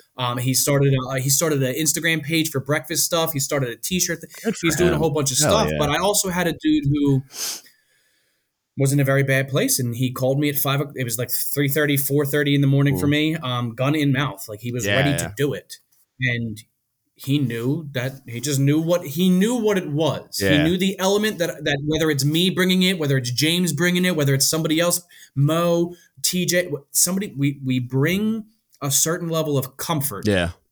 And I think that's paramount in dude. processing your look. This is nothing. I don't want to go too far on it, but I've always found, this is me personally.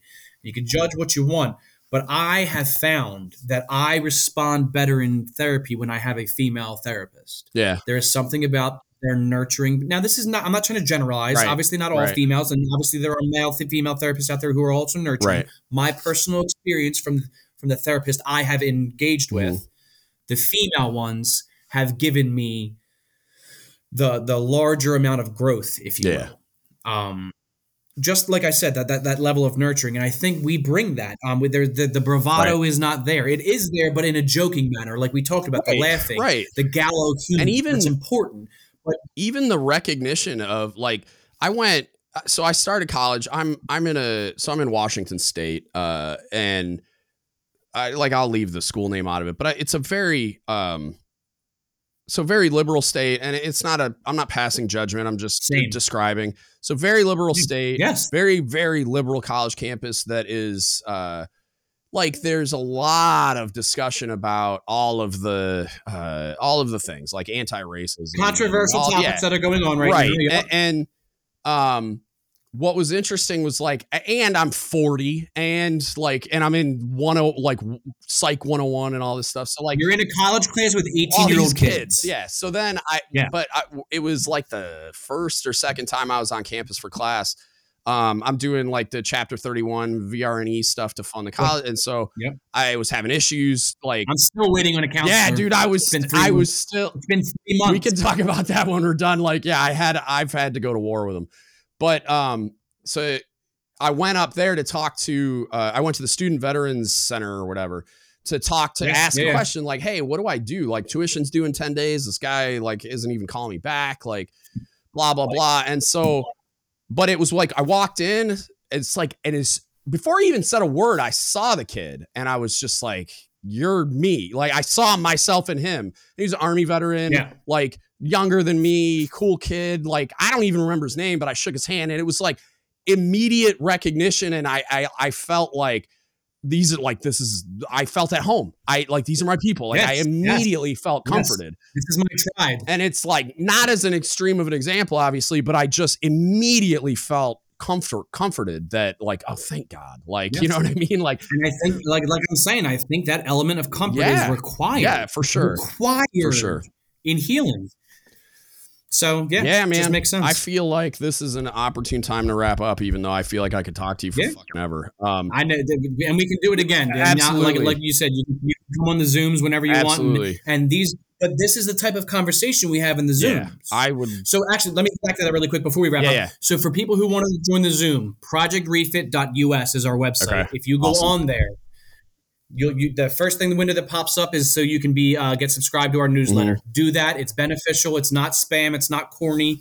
And then right when you put your email in and get out of that window, the first thing you see on the bottom left of that screen is join Zoom. Okay. If it's 9 p.m. Eastern on Monday or Friday, you click that. It'll take you right to us. If you don't want your camera on, don't turn it on. If you don't want to talk, don't talk. If you don't want your real name there, make up a name. Hit us up in the chat. Yep. You know what I mean? Hit me up if you see me in the remote. Hit us up. Let us know because people pop in with it'll say iPhone. And when we're doing the red, yellow, green that I said, it's, hey, iPhone, what do you, let me know your name. And if you don't want to talk, you don't have to talk. It's there's no pressure in this whatsoever. But I think the Zooms for people who are looking for a group to belong to, like-minded. It doesn't get political. We're apolitical. We don't. We talk about the important things. Yeah, that's politics. Politics. That's not what we're doing. Tend to not be. Yeah. People in your everyday life.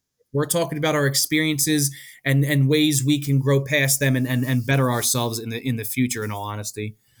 So yeah, that's the Zooms. If you want to volunteer, same thing on the website. There's a volunteer tab. So we would have people coming up, but we want to volunteer. There's too many things. Yeah. So on the volunteer tab, there's a Google document, and you fill out information, and it basically you tell us where you think you will benefit us in helping. You know what I mean? So there's like Cyber Command, that's online stuff. There's driving our mobile base for us. There's finding like with Christina, finding podcasts for me to come on to tell my story. Shout out to Christina. Story. You're the bee's knees. Thank you so much. Yeah, our volunteers are so I'm so glad this happened, dude. Like this is This truly was amazing. I don't know if I'm going to be hopping on the Zoom tonight just because of how late it is. So that's actually something I want to address really quick. Okay. So it's something I've talked about with, and then we can wrap it up. It's something I talked about with my therapist. So our Zooms used to be Monday, Wednesday, and Friday from 9 p.m. until whenever they ended. There was no end point. So for somebody who's still dealing with their issues, to hear an unfettered amount, it's too much. So I limit myself to about an hour and a half on Friday nights for the Zoom because I'm in school Monday and Wednesday, so the Monday nights I can't do. Yep. So it's already been up for an hour now, so they'll probably be wrapping it up in a half hour, depending on who's on. So I'm probably not hopping on tonight. I may hop on just to see who's on there. Okay. But I won't be staying. So if you want to hop on, like I said, I'll be on at there. At this point, I'm in the same boat as you. I got to go do something, and I will jump on some coming up, especially because so just so you know, the Friday one is really the one I'll be on, especially because the semester literally just started Wednesday for me. The Monday ones I can't touch the Monday ones. So yeah. Dude, this was amazing. This was incredible. I'm going to evangelize the shit out of this for you. I appreciate you.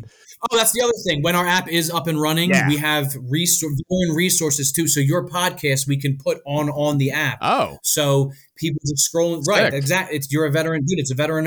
Even if you're not a nonprofit. Sign me up, dude. Like, throw you on there and get you out there also. You know what I mean? It's mutually beneficial. Well, and oddly enough, so like the goal of mine now that I'm retired is I want to expand the platform, create more resources, blah blah blah. And so as it's evolving, one of the things I'm working on right now, and it's gaining steam really quickly is pulling people under the umbrella of DGUTS podcast and having them generate their own podcast, whether it's recurring or a one-off, and making it like a repository where I'm getting different perspectives and different themes and whatever. And so I have a young lady that is working with so she has access to a clinical psychologist, a chaplain, and one of the senior NCOs is finishing her PhD in psychology as well. And they've been doing these like health and wellness projects within her. She's in the Intel community, and she wants to start a podcast doing focused on mental health, blah blah blah. And I'm going to publish it. Could you connect us? Yeah, 100%. Yeah, like she's working on starting it now, and I'm kind of mentoring her through it. But I'm going to start publishing. Audio cut out for a second. What's up? Oh, I thought you said. No, the audio cut out for it, but we're good. We're good. And so she's going to start doing a mental health themed podcast that I'm going to publish on my platform. Even the chaplain, like I want to get involved. So that's one of the end goals for me, right? Even all of us at Project Refit, but me specifically because I experienced it. How you spoke, the transition process, that 5-day workshop where they show you what you get for retirement and how to make a resume. Yeah. It's all, none of it matters. None of it is beneficial for anybody who isn't retired. Right.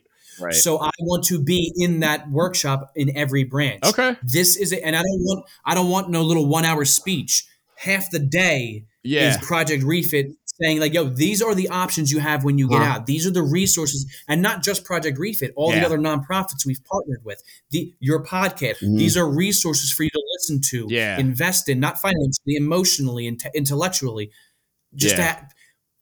The transition process is the worst process. It's the worst part of it. It's getting out and losing your purpose. It's a sense of abandonment. So if you're provided, look, I get how Zooms aren't for everybody. I get the group chat shit isn't for everybody. But just sitting like you did in the motor pool or whatever and that's for everybody. And that happens in the Zooms. So I just feel like I don't want to say it's the missing piece. I don't want to say it's the pill we're all looking to find, the key to unlock. But I really think in the conversation of soul wound, in the conversation of having a hole that losing your purpose and your people to belong with created, I think this at least begins to show you how to mend the hole. Yeah. It may not mend the hole, right. but it allows the process. And the other thing is, we are just an addition to therapy. Yeah, so we've had it's people not a come on and see replacement. the Yeah, group therapy. yeah. It's not a replacement. We've Right. had people come on and say, I stopped therapy. No.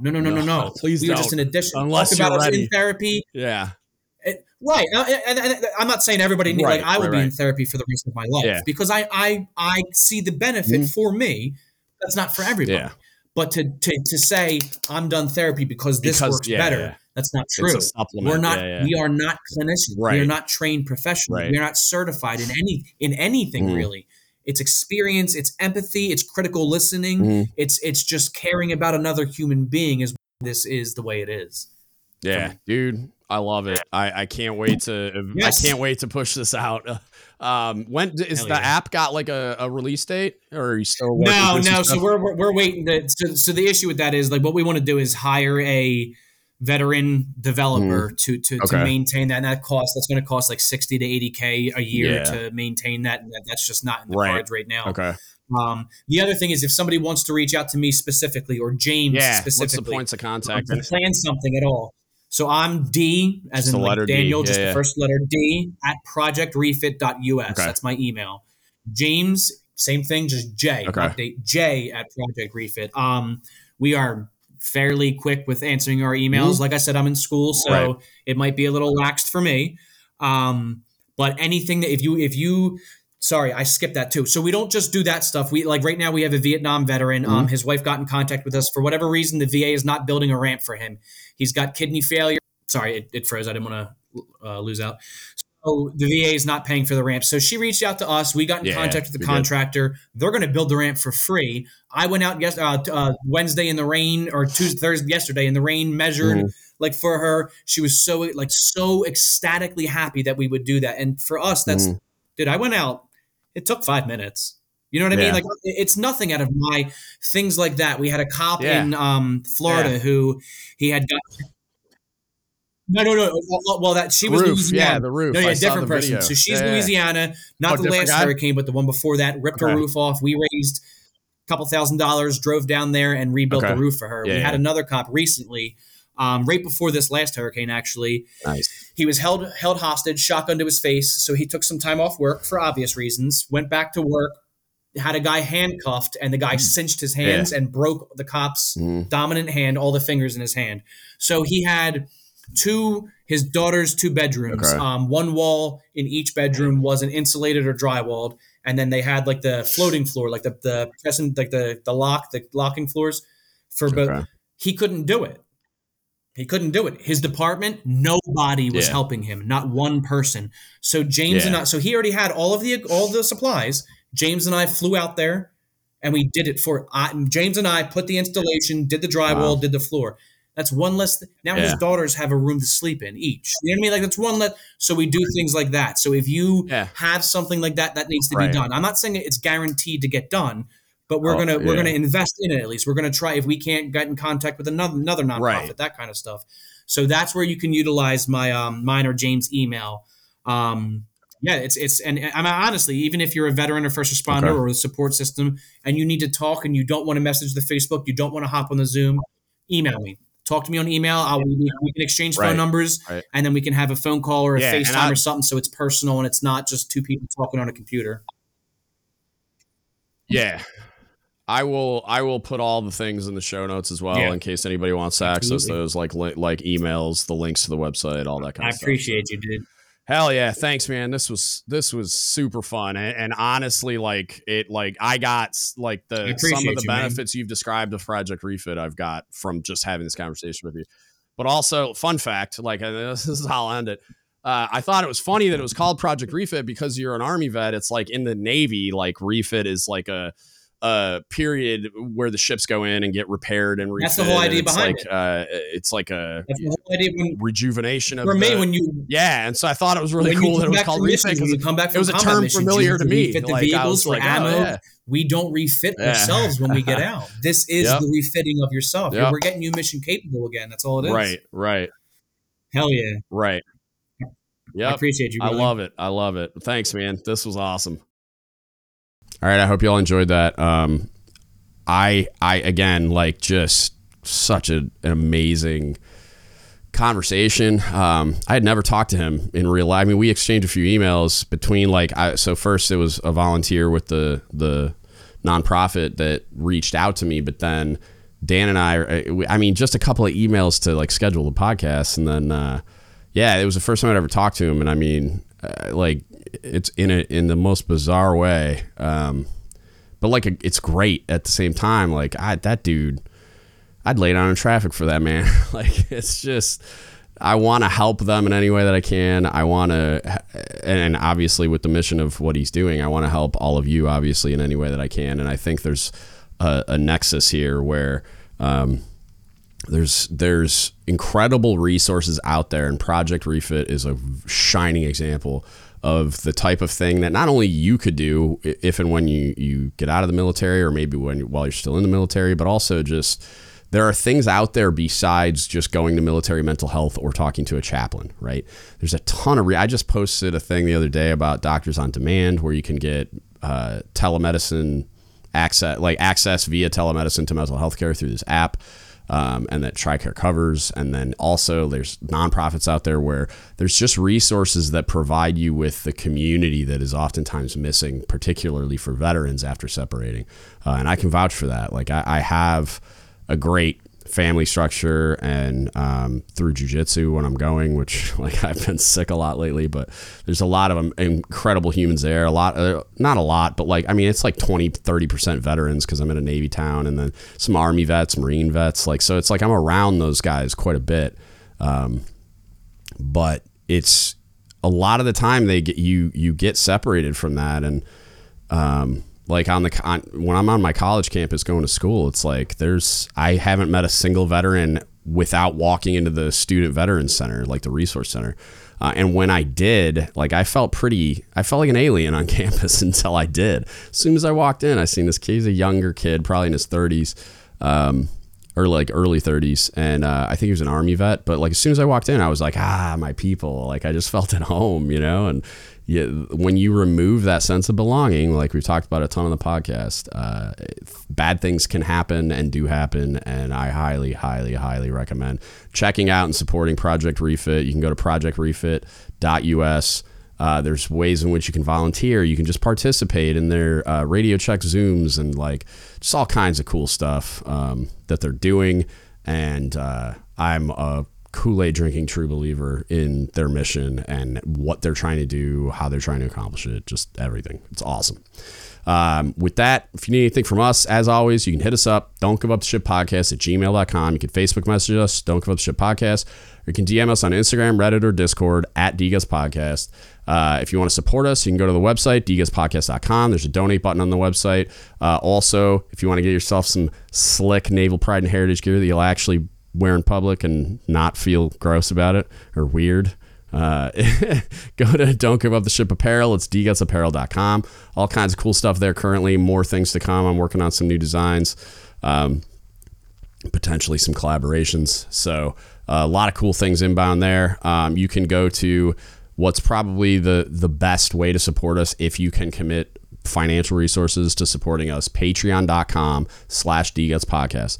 There's 5 tiers, all kinds of sweet benefits, but it's the best way you could support us, in that, like, that mechanism enables us to do a lot of really cool things. I am not taking a paycheck. None of it's going in my pocket. It's all staying in a business account that I use to pay all the subscription fees and bills and all the things, so that I can continue to expand my own bandwidth and just expand the platform in general, and commit more resources to doing all the things that benefit the audience. So if you can do that, we would really appreciate it. Patreon.com/dgutspodcast. And then if you can't commit financial resources, just go subscribe on YouTube, share the videos, share the podcasts, tag your friends. You can review us on all the platforms for podcasts. You can do all kinds of things via all those social media algorithms and mechanisms and whatever to help get the word out, so that it spreads, more people come to the platform, use the resource, right? It's very, very helpful if you are able to do any of those things as well. So if you want to support us, those are all the ways to do it, and we really appreciate it. And that's it. That's what I got for you today. Thank you so much for listening. and don't give up the ship. Hey, shout out to the patrons out there that are supporting the podcast platform via our Patreon. I really appreciate all of you. Victoria Livingood and William McIver are level 5s, which is still insane to me that you saints are willing to support us on that level and in that way. 2 level 2s, we got Ariana and we got Greg, and then we got Seth and Ryan at level 1. You're all amazing. I appreciate all of you, and you're enabling not only for us to not be supporting this out of pocket, but also for us to expand into areas we've always wanted to, because now we have the funds to do it. So I really appreciate all of you. If you want to support us in that way, please go to patreon.com/DGusPodcast and become a patron today.